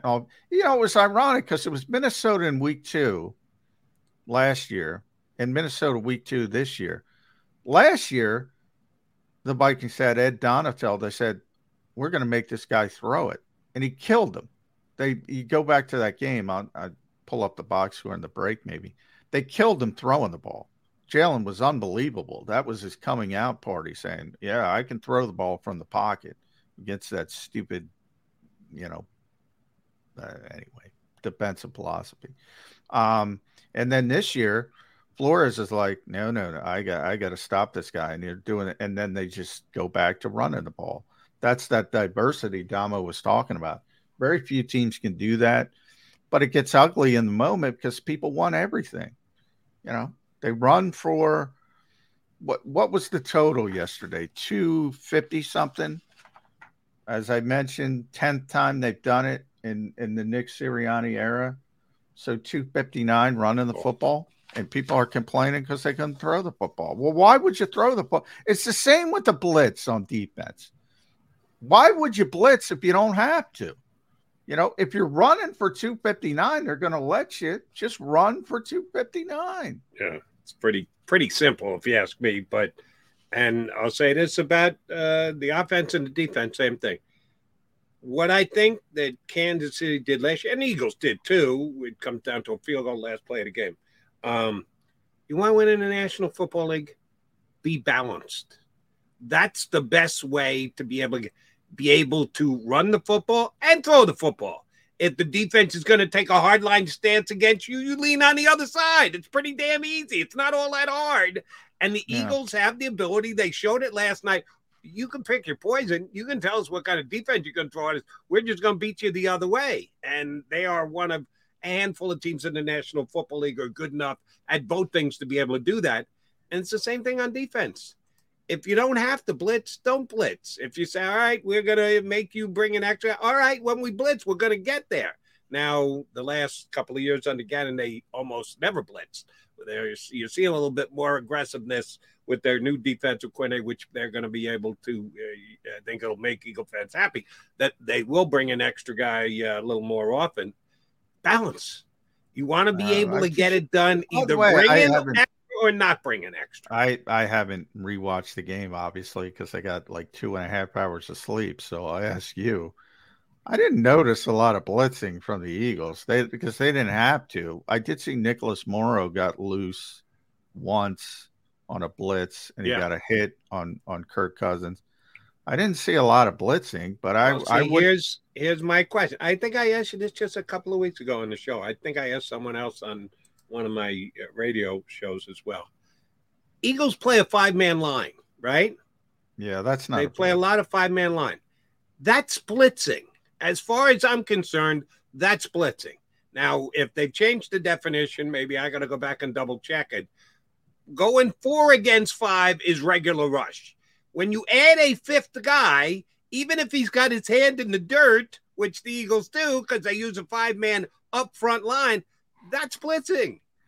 It's not what we think of blitzing and bringing a guy off the edge. Well, that's bringing a guy from 8 yards behind the line of scrimmage like Mo did last night. No. And, man, he made some pretty good ground up getting through that defensive line. Yeah, Went that in was on a touch, nice quarter. I think they completed the pass, but I'm not positive. Here's the difference for me. And this is 2 games in, John, and I haven't broken down the game film either. I go back and rewatch, and I surely haven't watched last night's game. Here's the difference I'm seeing between the former Fangio defensive Gannon and the new slightly tweaked defensive plan. They're not dropping anybody off the 5-man line back in the pass coverage. And they did that a lot last year under Gannon. They'd come up to the line as 5, and then one would drop back. No, this year's defense, the 5 are all going forward. They're all going to get the quarterback. So that to me is a little different. Hassan Reddick never dropped less in his career than he did last year. So, I mean, Sean's going to do it. And in fact, he's done it, at least in practice. We're only through 2 games. In practice, he dropped guys like he was dropping Josh Sweat. He was dropping Derek Barnett. He was dropping some weird people in practice. We haven't necessarily seen it yet. I don't know that I've seen that in the game. And Hassan, because people would kill JG for dropping Hassan Reddick. Never dropped less in his career. Never. So, I mean, that's one of those narratives. But when you talk about... Yeah, but John, that's just kudos to the Eagles. They brought him in and said, listen, we're not looking at you as an outside linebacker. We may list you as an outside linebacker on our depth chart, but you are not an outside linebacker. You are an edge player. You are obviously. But what I'm saying, he was that his last year in Arizona. He was that his only year in Carolina as well, and he dropped more. He still dropped more than he dropped in Philadelphia. Is what I'm trying to say. That's shame to me. That's shame on those other 2 teams. Well. But the point is, he didn't drop a lot. Is my larger point. For some reason, people think he did. He didn't. He didn't drop a lot. So it's kind of weird to me. But as far as your first point, look, Jordan Davis, because if Minnesota play actions and Jordan Davis is on the field to stop the run, but it's first down and they throw it instead. I mean, that's not a blitz. I mean, Jordan Davis this is not a blitz. Jordan Davis is getting to the quarterback. No, but Jordan's playing very well. Yeah. I'm saying Jordan Davis can't blitz. He's the extra guy. He can't blitz. He's not a blitz. He's not a blitz player. He's not a blitz. It's not a blitz. Who's to say he's the extra guy? When you have a 5-man front, there is no extra guy. When you're trying to stop the run, and if it's 1st and 10, and you got the 50 front, the big Fangio 50 front, and they play action, and your goal is to stop the run, but you say, "Oh, they're throwing," then you just got to try to get the quarterback. Yeah, that's not what people are talking about when you describe the blitz. Now, you can describe it as saying an extra rusher, but that's not going to satiate the fans who want to see a real blitz. Right. So But John, I'm just trying to, maybe I'm swimming upstream here. I'm trying to educate the fans that when you have, to me, the definition of blitz is one more pass rusher than 4. That standard 4-man line in the NFL, if there is another guy going forward trying to get the quarterback, that's a blitz. It's not the prototypic blitz of a guy coming from the far outside or a guy lining up 6 yards behind the line of scrimmage and just flying forward. But a 5th guy to me is a blitz. Maybe my definition is wrong, but to me, I'll give credit to the defensive coordinator. Well, then the people that break this stuff down, then you got to look at, the Eagles play gap and a half. It's called gap and a half defense when it comes to run support. So then you got to see, all right, is Jordan Davis even attempting to rush the passer because he's playing gap and a half on first down? Then you got to get into that. You're saying the 4-eye guys, they're playing 4-eye technique. They're playing gap and a half. They might not even go after the quarterback because, they're fooled by the play action. Right, but so you watch the games and you've seen if Jordan Davis is just going to get up and draw 2 blockers and let everybody okay, you're right. He's not a blitzer. He's not going toward the quarterback. He's going toward the quarterback. Once they know it's only a play action pass, he's beating his guy and getting his hands on the QB. That's got to count as blitzing. By definition, unless he changes his position, which I don't see happening anytime soon, Jordan Davis can never blitz by definition. Yeah. I mean, he can't. That's just no nose tackle. Shade technique can blitz. So if he gets the quarterback, if he actually registers a sack, is it not a sack? That's a pass rush. That's a pass rush from a nose tackle or shade technique. Okay. I'm saying he can't, by definition, blitz because of the position he plays. I get that. I have my own definition. I guess it is. If you are the fifth guy on a play and you get third quarter, that still counts as a sack. I would consider that a blitz. Maybe I'm out there on an island by myself. Then I'd focus on the edge guys. Give it to Josh Sweat or Hassan Reddick, but the nose tackle, no, absolutely not. He is John McMullen. I'm Jody McDonald. We are Mac on Birds 365. We're going TV on you next. That's right. Our buddy Scotty Grayson from Fox 29 jumping in with the Birds 365 duo.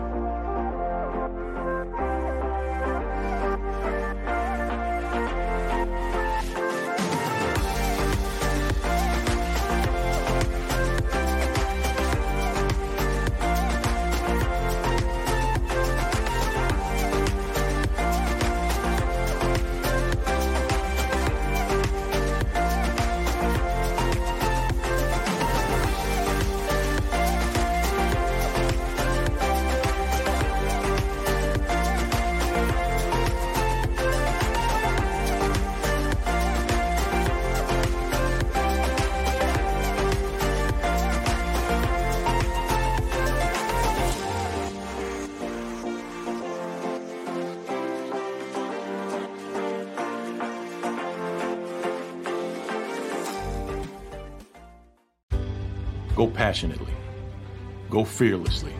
Go confidently. Go Birds! Go confidently towards your goals with First Trust, Philly's hometown bank for nearly 90 years, and the official bank of the Philadelphia Eagles. We're focused on getting you over the goal line. So go with conviction. Go with trust. Go Birds! And go forward with us by your side. First Trust Bank, the official bank of Philadelphia dreams. Oh, and go Birds.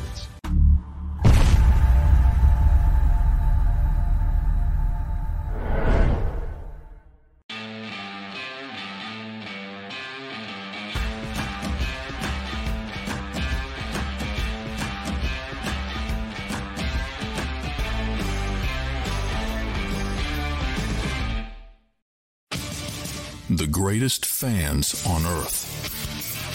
It's a bold statement, but would you expect anything less from Philadelphia?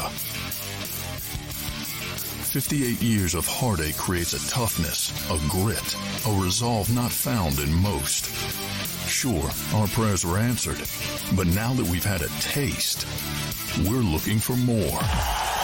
Pondley Hockey, official partner of the Philadelphia Eagles. Go to get your game on.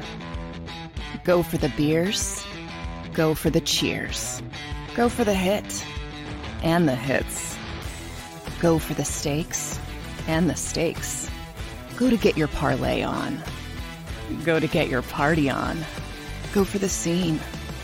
Go for the screens. Go for the gallery.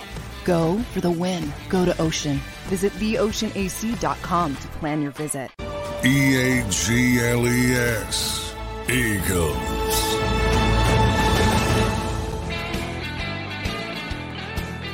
You got Mac here on Birds 365, and we have Scott Grayson from Fox 29, their sports director.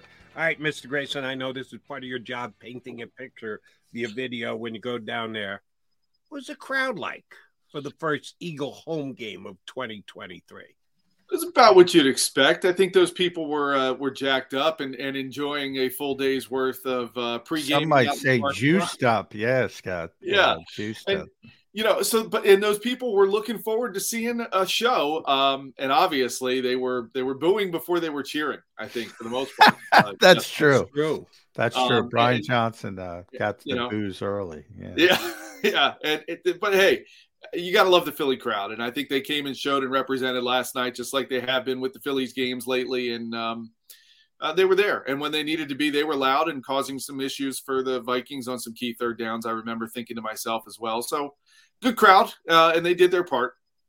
Yeah. And that's no surprise. I mean, night game in Philadelphia.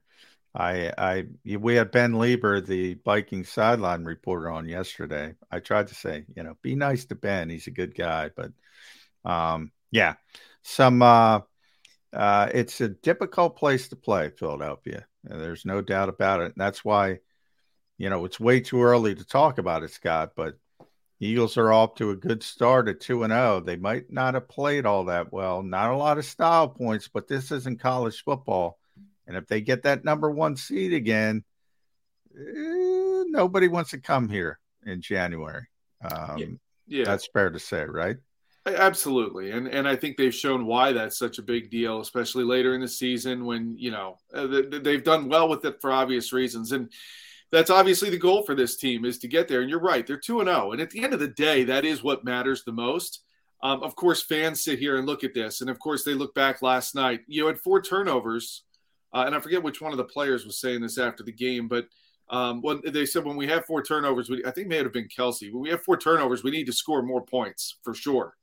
Yeah. It shouldn't be a game at the end when you force 4 turnovers. And it was. And that's a problem that there's a lot of things this team needs to button up on. But at the end of the day, as they sit there and they look at the film and they start, kind of licking their wounds from the bump and bruises of playing 2 games in 4 days, they are 2-0. And they haven't played their best football, not even close to it, and they're 2-0. So they have a lot of things to build on. And I think at the end of the day, you look at it and say, great, they're 2-0. And you're right, John, the number 1 seed is what they want most. The division title is still out there. Of course, they want that for the first time since 2004. You get a back-to-back division champ. So there's a lot of things that are out there for this team goals-wise that they've done. And if you told me they'd be 2-0 after these first 2 games, I'd definitely take it for sure.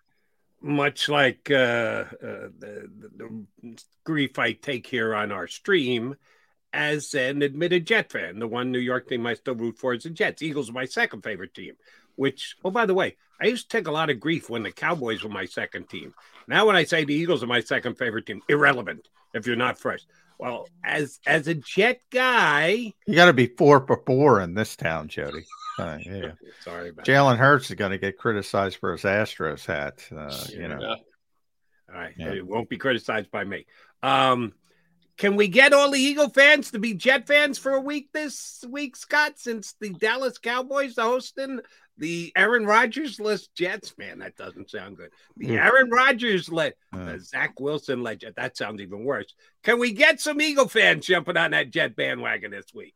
It's funny you bring that up because I had a conversation with my son the other day. He's 17, and I was telling him, I don't like the Atlanta Braves. And he's like, why don't you like that? I said, because they were always good. They are always good. And it's just annoying. And I said, and growing up, the Cowboys to me were, you hate the Cowboys and you root for the Eagles and whoever is playing the Cowboys that week. It doesn't matter who it is. Mm-hmm. And that, so you know what, Jody, to your point, yes, I think there's a lot of Jets fans in Philly this weekend because look, you remember last week and the Dallas Cowboys are rolling out in New York with a 40-0 win, which my opinion had more to do with the Giants than the Cowboys. But Dallas fans, suddenly they've creeped out of the woodwork again. They're coming out of the weeds and they're acting like week 1. Yeah, it's week 1 and they did something. You know what? You got to win. You got to win just like the Eagles did, even though it wasn't very pretty against the Patriots.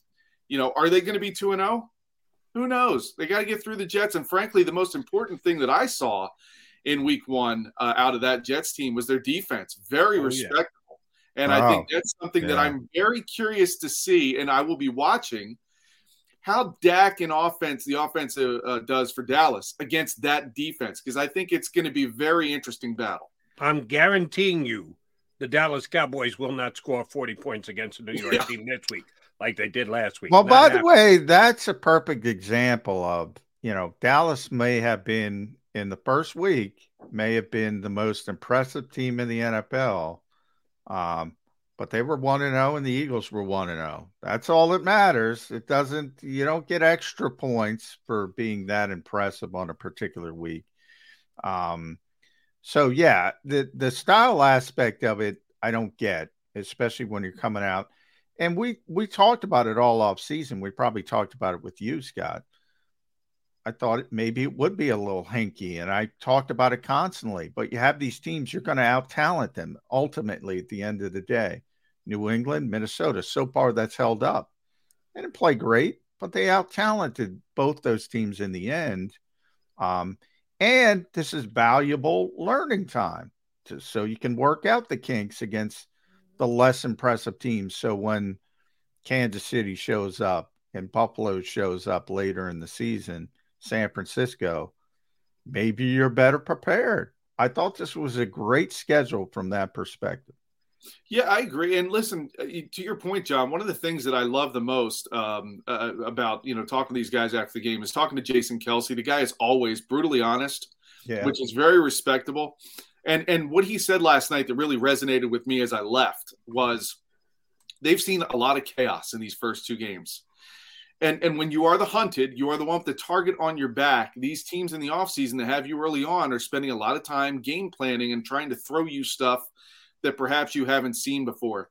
And I think they, these first two teams between, the Patriots with Bill Belichick doing what he did and the Vikings picking up on some of that and throwing some of their own wrinkles in there as well. I think this Eagles offensive line, and Kelce admitted it yesterday, they're watching chaos and they're having to work through it to ultimately get to the right side of it. And you're right, John.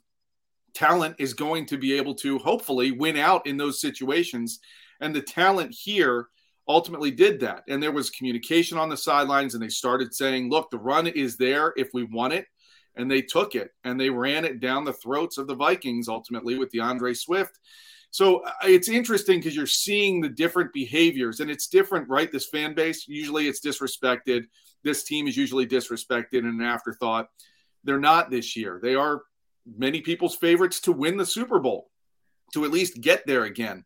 And that comes with a target on your back and every other team in the league looking at this team and saying, we're going to find ways to confuse them. So far, it has not been a well-oiled machine on offense, but the talent, you're right, John, has found a way to shine through. So I found that very interesting last night that they're seeing a bunch of chaos, in Jason Kelce's words, and trying to work through it. And the talent and the veteranship and the leadership of this offensive line and the rest of the offense are finding ways to score and get down the field. Thankfully, Jake Elliott has a leg on him, too, because that really bailed him out. Oh, by the way, Aaron Siposs is the holder. Give Aaron some credit. Okay. Good job. Hey, high five, Aaron. And by the way, last night I asked my wife, I said, can we eat dinner early? Because the Eagles are going to start 8:15. But I wanted to have dinner over and done with by like 5:30, 5:45, because I wanted to watch the Kelce documentary. I hadn't watched it yet. I said, so be a perfect lead in to the Eagle game. I watched the game on Fox 29, your outlet, because it's just easier on regular TV rather than getting in and out of the stream. Hey, you watched it for Scott Grayson. Come on. Excuse me, but I streamed in for the Kelce documentary. Any Birds fans watching us right now, if you haven't watched it yet, it is a must watch. It is number one, well done.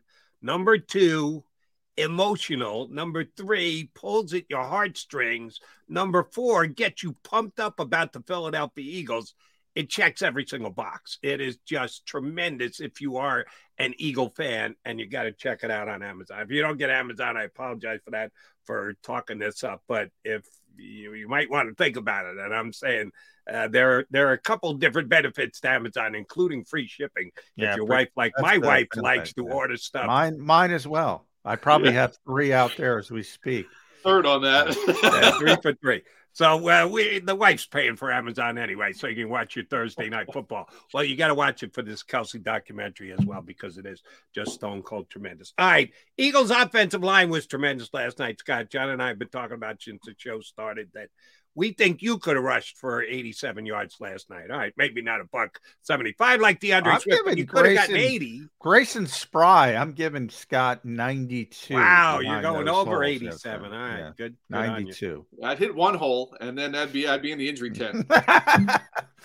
Yeah, that part, yeah. All right, I've been asking John. So but you would have been 8 yards downfield before you hit the end. Right, it's true. That's an Eagle first down. Do you think that DeAndre Swift just goes back to being RB2 last week because they don't want to Wally Pip Kenny Gainwell if he's 100% healthy? Yeah, that's another thing I said to my boys this morning. I was like, the one guy who was probably watching that game last night and thinking, was Kenny Gainwell, and wondering would he have had that kind of success if he were playing. Look, I think the correct answer is a little of both. because I liked DeAndre Swift's running style. I felt like he was very patient in the hole. Sometimes the first hole that opened, he didn't take, and he would wait and then take another hole and blast through. And then, like Jason Kelsey said as well afterwards, I don't know how many times we ran the inside trap, but each time it looked a little different because Swift would cut a different way. The vision was there, right? And the patience, like I said, Kenny Gainwell and these younger running backs these days, when they see the first hole, that's the one they're going for. So I think there's a difference in style, and I think it can really work if you play the both of them, off and on. And this, we've seen the Eagles don't typically go with a bell cow running back. They were almost forced to last night because Boston Scott ended up going to the concussion protocol as well. And heck, DeAndre Swift was doing so well. Why would you pull him off the field? But to that extent, I think the best answer, Jody, is to really play the both of them and let their styles work to your advantage, because it forces the defense to pay attention. Who's back there, as opposed to getting used to perhaps one guy or the other. Plus, if you work through that workload a little bit, then maybe perhaps you keep both guys a little healthier and better and more fresh at the end of the season, which is what you want. But I don't know how you weren't a DeAndre Swift fan last night. Local guy comes home. I kept feeling bad for him. He'd get down to the 1 yard line and then get the tush push, not get the benefit of scoring. Finally, he did get in there. But a great game. The yards before contact was impressive. And to your point, that's a credit to the offensive line and the holes they were opening. Yeah. But I think you got to feature both of them for sure. I mean, look, there were things I liked in Kenny Gainwell's game last week, and there were things he's shown this coaching staff to have earned that RB1 job initially anyway. So let both of them do what they do, and I think it can really work well for this offense. You guys remember Hal Mummy, the former college coach, longtime college coach? At the end of his career, I bring this up because I'm going to ask you about Brian Johnson. He was coaching in the XFL, and one of the cool things about the XFL is they mic up the coaches so you can hear the play calls. And now the coaches hate it. The NFL coaches would despise it. Well, they do despise it. They're like, no, we're not doing that because obviously you're going to get second guessed if something goes wrong. But in the XFL, they're just trying to get people to watch. So it was pretty cool, and you got to see Hal Mummy. And one of the things he had a drive going, and his play call was, and I'm going to quote, "Do it again." That was the play call. He was just running the football. Do it again. They weren't stopping it. Do it again. Do it again. Brian Johnson's getting a lot of heat already in week 2 for a 2-0 team, Scott. To the point, my guy, Seth Joyner, on our post-game show asked me, is Nick Sirianni going to take over the play calling? You mentioned the inside zone. Jason Kelsey was talking that 16. It was inside zone, inside zone, inside. Do it again. Do it again. Do it again. They're not stopping it. That's a good play caller. Why are people all over Brian Johnson after 2 weeks? I wasn't a fan of Brian Johnson's play calling in week 1. I think he fell a little victim to the weather a little bit in the first half and settled in on some things. But as I kind of got further away from that game, I remembered he was playing Bill Belichick that had a whole offseason to prepare for that offense. As I went through the second game and left last night, John, my overall impression is I don't know that it's so much Brian Johnson as it is right now. His quarterback is not giving him what I think he's expecting. And I think Jalen's vacating the pocket too soon. I think he's not allowing the passing game to unfold in front of him quite as well, or he's taking his eyes off downfield. He's missing guys. We've seen it. He's missing some open receivers, not overthrowing them or underthrowing them. He's missing seeing them in his progressions and his reads. So I think some of that has affected the play calling. But I am one who's, look, if it ain't broke, don't fix it. And if it's running and it's working and you're having your way with that defense and you're wearing them down and you're not substituting so they can't substitute, you'd be stupid to stop running the ball if you get 4, 5, 6, 7, 8 yards a clip. And so I think to that extent, and the offensive line loves that. Those guys love run blocking, coming off the ball and just having your way with the guy on the other side. That's fun. And they were having fun with that last night. And Jason said, I love a 16-play drive. I also like the 3-4 play drive when you can get the touchdown and field. So I think, look, I'm still, to me, jury's still out on Brian Johnson. I'm still trying to figure out what he's trying to achieve, because I do think that part of what his plan is not being allowed to develop fully, because there's things And going on. by the way, yeah, I'm not saying he's doing a great job. I'm saying the people saying they should take the play call after I'm two not games, there yet. and they're 2-0. Right. I mean, I'm not there. He's got to be allowed to find his way a little bit, and he's got to be allowed to find some chemistry with his players. And again, it comes back to, look, these are 2 preseason games essentially. They're trying to get familiar with each other, him with his offense and his personnel and his players, and what the opponents are trying to do to them.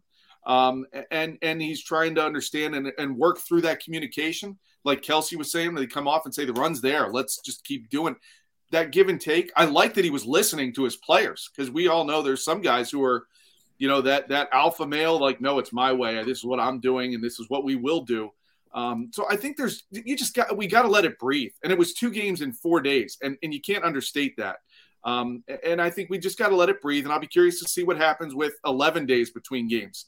What will they have learned? A little bit of self-scouting goes on within the coaching staff. And I'll be curious to see what Brian Johnson learns through these next 11 days. All right, Scotty, I want to flip it back over to the other side of the ball and talk some defense with you.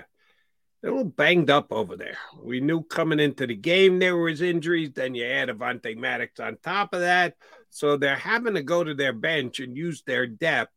The defense last night had some ups and downs. Sure enough, Nicholas Morrow, back from the netherworld, jumps in, starting, got the green dot. He's calling the signals, made a nice pass rush, made nice defensive play and pass coverage against Justin Jefferson, of all people. Got to give him the nod for that one.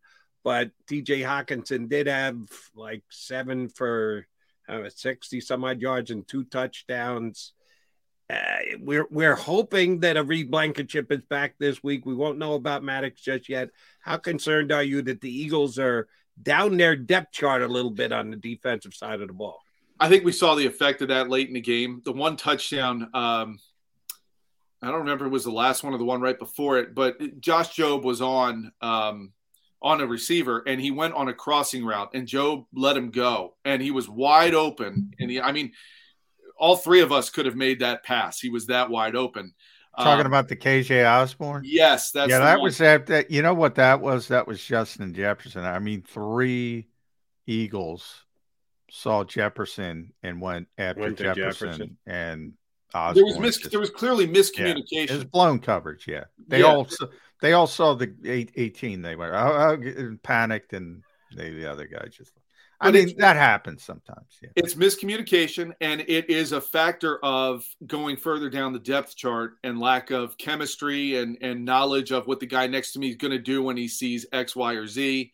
And I think that touchdown was exactly, along the lines that you said, John. They were worried about one guy, forgot about the other, and there wasn't the communication to pick up a guy crossing across the field. And that's going to be what happens when they start getting these injuries mounted up. Now, I wonder how many, would Reed have been able to play if this game was Sunday instead of Thursday? I think he would have had a chance. Would some of these other guys, would Bradbury have been out of the concussion protocol? You can get out per Sunday game, but not a Thursday game. Yeah. So I think, but what we saw was, and again, they're 2-0. They weathered that storm, which was a tall task against some good receivers. You mentioned Hawkinson, you mentioned Justin Jefferson, Osborne got in there as well. If you give Kirk Cousins time, he can make those throws. And the one thing, though, the defense did, even with all that, they held the Vikings to next to no rushing yards. They made them one-dimensional. Yeah. But they weren't able to stop that dimension, which is a bit concerning.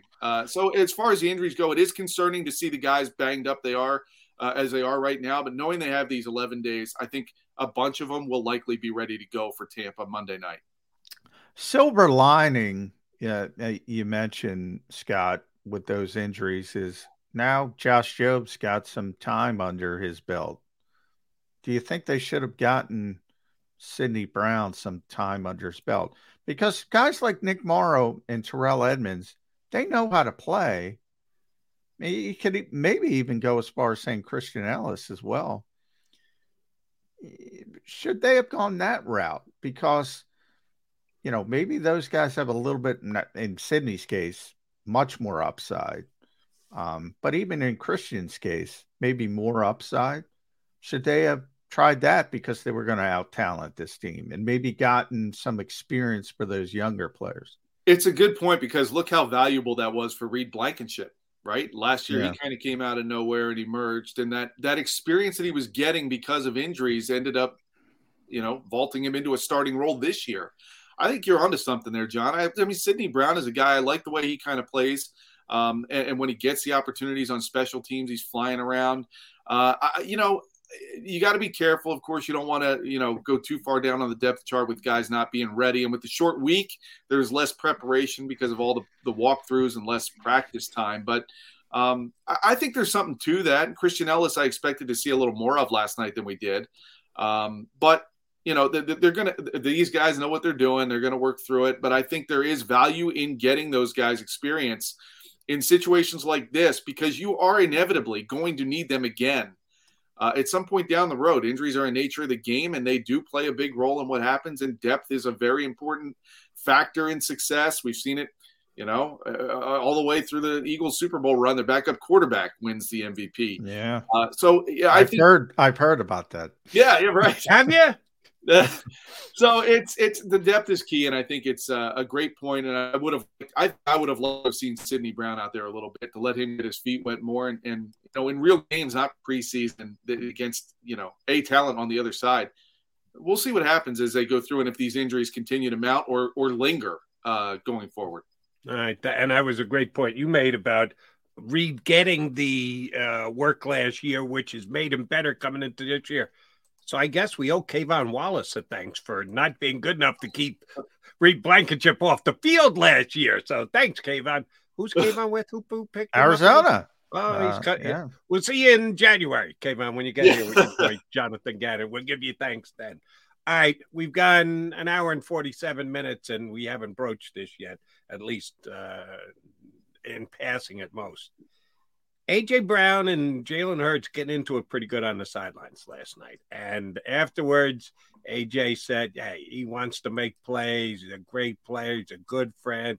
I got no issues with him getting upset. And I'm like, well, Sirianni thought of enough of it to jump in. A couple of his teammates were asked about it after the game, and they kept it in-house pretty well. But the one guy we didn't hear from was A.J., and he was not available after last night's game. Is this just passion in the moment, or is this something that could become a bigger issue, Scott Grayson? I knew you were going to ask me about that, so I'm surprised you guys hadn't broached it until now. I had not. We waited an hour for. I wasn't going to let the show go by without. I asked Damo about it. But we didn't get it. Now here we are with you. So yeah. My take on it is this: you're right. A.J. Brown was noticeably absent from the locker room while we were in there after the game. Here's where I go with it. Players were asked about it. Devontae Smith, who you clearly see was in the neighborhood while this was happening, said he didn't remember it. Dallas Goedert said he didn't know about it. I find it hard to believe you don't know something like that is going on. So Nick was snippy about it, Scott. Nick was very snippy about it. He was not happy with it. So they kept it in-house. You're right, Jody. I think that's a good way to put it. The one player that I took the most from, again, I'm going back to my guy Kelsey, who did talk about it. He said, look, you got guys who want to make plays.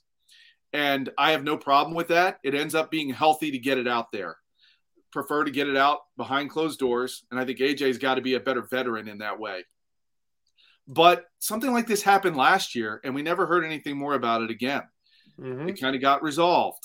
And I've kind of am taking the same approach here where I'm saying, is this something where you see like a little yellow warning light going off for me? A little bit, yeah. It's not a red alert. It's not a panic button. It's not look at this. It's not a TO who's going to start doing sit-ups in his driveway. To me, it's that they're working through it. It got a little bit out in the public. I got to believe things will be done behind the scenes to work through it like last year, and that I don't expect this to really linger and become something that turns bigger down the road. I think you see a guy who wants to make plays. He is frustrated because he's not getting the chance to make the plays he wants. Shortly after that, they went to him twice. One touchdown called back because of Rashad Penny. The other one he probably would have had if he wasn't interfered with, which no flag was thrown. So further adding to his frustration, right? Yeah. Now, what's amazing to me, Scott, and at S Grayson Box 29, make sure you follow Scott on X. Does a tremendous job with Box 29. For people that have watched the NFL for more than 10 minutes, big-time receivers tend to want the football. It is not the first time you mentioned T.O., not T.O. Guys want the football. So when you have a Devontae Smith who's kind of understated as a receiver, that's the rare part. Like all the other receivers, if they don't get the ball, they're harping. Look at Stephon Diggs. Look at all the stuff going on in Buffalo. Why is this a surprise to people? Yeah, AJ wants the ball. That's probably a good thing for that position. Yeah, I agree, and I think that's ultimately why. And you look at the people who are around him, right? You have a guy who's so well respected already at a young age, like Jalen Hurts. You have, Kelsey. You have these other veteran leaders who can pull AJ Brown aside and say, "Listen, man, you're a weapon. You're going to have your games like he did last year. You will go off. It hasn't happened through 2 games yet. It hasn't been your turn. You just kind of wait your time, keep doing your job, and the good things will come. The rewards will happen, and we're going to keep winning. We're 2-0, right? Ultimately, what they want is the ring. You got to believe that is the ultimate goal for even A.J. Brown. So I think there's just, like I said, I think cooler heads need to prevail. What needed to happen should have happened behind closed doors. Shame on you, A.J., for doing that in public. But I think you see that passion, that desire. The guy wants to make plays. He wants to go out and put on a show. And any fan out there should respect that, as should, I think, the players on the team. And I think ultimately these guys know. They're not going to take it the wrong way or like it's finger pointing. It just was – it doesn't look good. It doesn't look good, and that's something that they got to try to avoid in the future. All right, so last one for me, and this is a combo question. I'm going to ask John a question, and that will lead me into your question, Scott Grayson. And John, wink, wink, nod, nod, tongue in cheek. The Eagles haven't scheduled when they're leaving for next week yet, have they? I don't believe so. It'll probably be Sunday, though. Yeah. Probably, but not definitely. And then the reason I say it is Eagles don't give the media guys like John and Scott much notice to anything. They like, here, show up now. They don't give you a whole lot of lead usually time, give us a half hour. Yeah. So asking for next Sunday's travel plans probably a little overly egregious by me. So Scott Grayson, here's my question to you. What is the biggest concern for the Philadelphia Eagles next Monday going into Tampa against the Bucs? I think they're their own biggest enemy right now. So to me, my biggest concern is, can this offense really get into a rhythm through the air and on the ground? So far, there were big plays through the air. It's a couple plays. You take them away. They didn't move the ball that much through the air. It was all on the ground. And look, it worked. But I need to see more consistent, more of a rhythm. I need to see that there's growth taking place. And again, part of that is in Brian Johnson. Part of that is in Jalen Hurts right now. I just don't see Jalen seeing the field as well as he did last year. So for me, I feel like they're their own biggest enemy, Jody. I think, I'm not so much worried about Baker Mayfield or the Bucs as I am worried about Baker Mayfield. Maybe the defense, not Baker.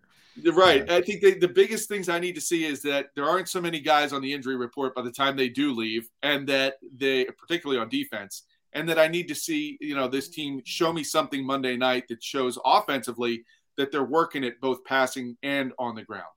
And I don't believe, again, you two guys, Eagle Beat reporters, me, just an observer from home, you'll straighten me out if I'm off base on this. I don't believe the Eagles have a James Harden type player who likes to live in the club. So I was going to say maybe the biggest concern would be Mons Venus, very famous strip club down there, not far from the stadium in Tampa. Well, I know what you're saying, Tim. Yeah, Sunday, getting down there early, check into the hotel, got to get out. You got to not play until the next night. AJ a little ticked off because he didn't get the ball. Maybe I'm just talking out my ear hole, but Tampa's famous for that type of entertainment. If that's your proclivity, just mentioning that going into a Monday night game, if you get down there early enough, Harden may be there. just that's right. You might run into James Harden at Mons Venus. Good one, Scott Grayson. Always a pleasure. Whenever we get John, thank you much for doing it. We'll punch up again in a couple weeks. You got it, guys. Good to see you. Thanks, again. Scott. Fox 29 Zone. Scott Grayson here with us on Birds 365. All right, Jody Mac, Johnny Mac, coming back. We got to put a bow on this show.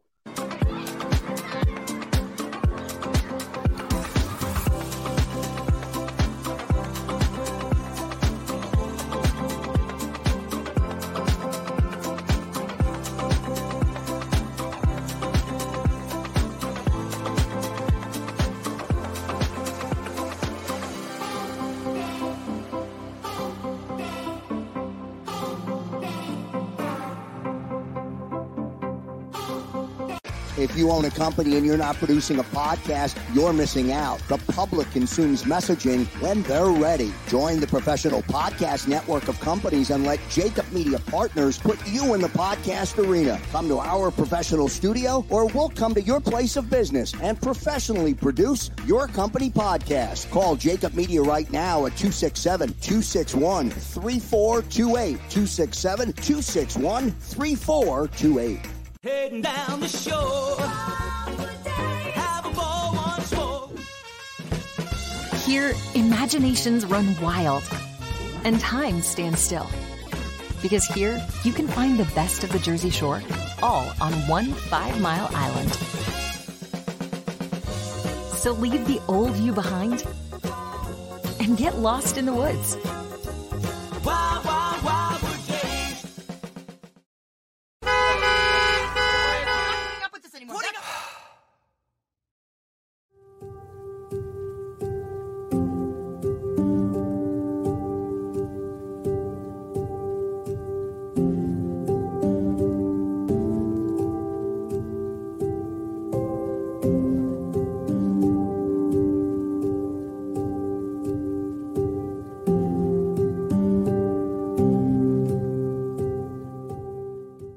Score and save at Southeastern PA and Delaware with Colony Pools this football season, and let the experts close your pool with a custom Merlin safety cover in green for the birds. And if you join our Winter Watch team, we'll give you another 20% off, and Colony Pools will handle it all. Keep your tiles on your pool, not in your pool. Fly with Colony right now, birds fans. Visit flywithcolony.com.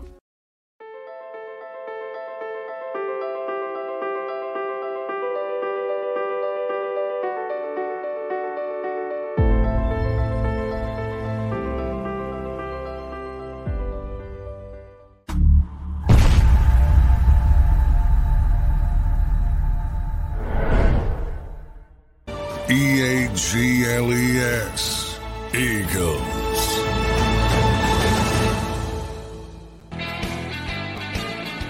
All right, Johnny Mac, we're going to wrap up on this note today. I'm going to put you to the test, okay? I know it's still 10 days away, so we're going to have Remember, I'm very tired, Jody. All next week. Yeah, I know. But I got faith in you on this one.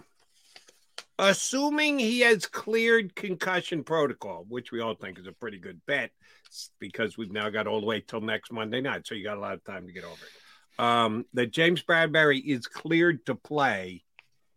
If Avonte Maddox is out, how many plays will James Bradberry play in the slot in this upcoming game against Tampa? We've talked about it here on the show that they used him in practice in the slot, getting him ready. Like, give yourself options and the like. Would he really do it during a game? Well, they may be put to the test. Game number 3, Johnny Mac. If Avonte Maddox is out, do you go with Goodrich, who wasn't great last night, or do you actually say, well, we did it for a reason in practice. Let's get Bradberry into the slot. Yeah, I think there's more of a chance of it after seeing Mario play. Yeah. I still don't think it'll be a lot, but I did notice him in the slot at one point in New England. Did he drop down to play a player in the slot or two? I'm trying to look it up real quick. Yeah, 2 snaps he got in the slot against New England. So I did notice it once, and it evidently it was twice.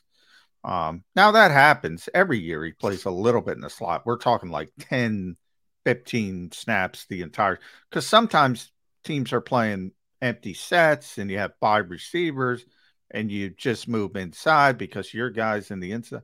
So most of the time it's just that. But he did play in the slot again 2 times. I put the over under at 10. I think you'd see it more than normal because I don't think Goodrich played well, and I got to rewatch the game. But on first, just being there. And, Josh, I think held up okay. Not great. I mean, Minnesota threw for a lot of yards, and he got beat for the big touchdown. I don't think he was great, but I think they have more confidence in Josh Jobe than Goodrich or Ringo or Ricks. So it might be more. I've given it more thought now than I would before. Just something to keep in mind. Or maybe they can get Scott back from Pittsburgh. I think they'd like Josiah Scott back, to be honest.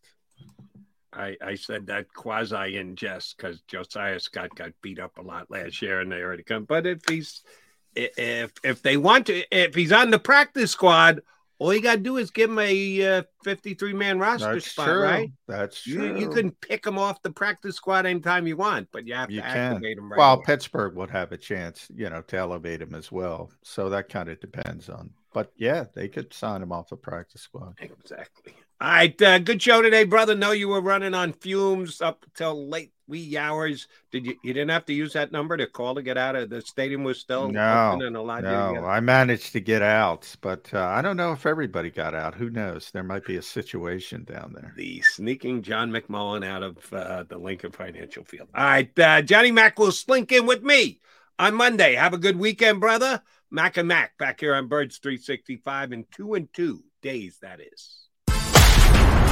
You've been listening to Birds 365, the destination for the passionate Eagles football fan who bleeds green. If it's Eagles football, we're talking about it. Debate inside the locker room and guests that are some of the greatest football minds from around the region. We hope you enjoyed the show. We know we had a blast. Make sure to like, comment, and subscribe, and we'll be back soon. But in the meantime, hook up with us on social media at Jacob Sports. See you next time on Birds 365.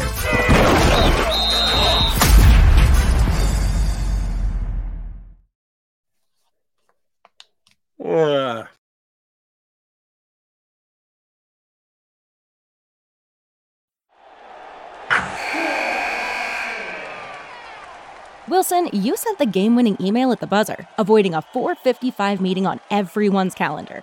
How did you do it? I got a huge assist from Grammarly, an AI writing partner that helped me make my point. 96% of Grammarly users say that it helps them craft more impactful writing. Would you agree? Grammarly helped adjust my tone to navigate tough work conversations. And it works everywhere I write, so I can quickly communicate effectively. Your teammate used Grammarly to summarize an important document, making a 3-pointer. How did he do it? It only took 1 click. When everyone uses Grammarly, everything just makes sense. You made an incredible slam dunk to end the game. The meeting was canceled, and your team will go home champions. Go to Grammarly.com/podcast to download it for free. That's Grammarly.com/podcast. Easier said, done.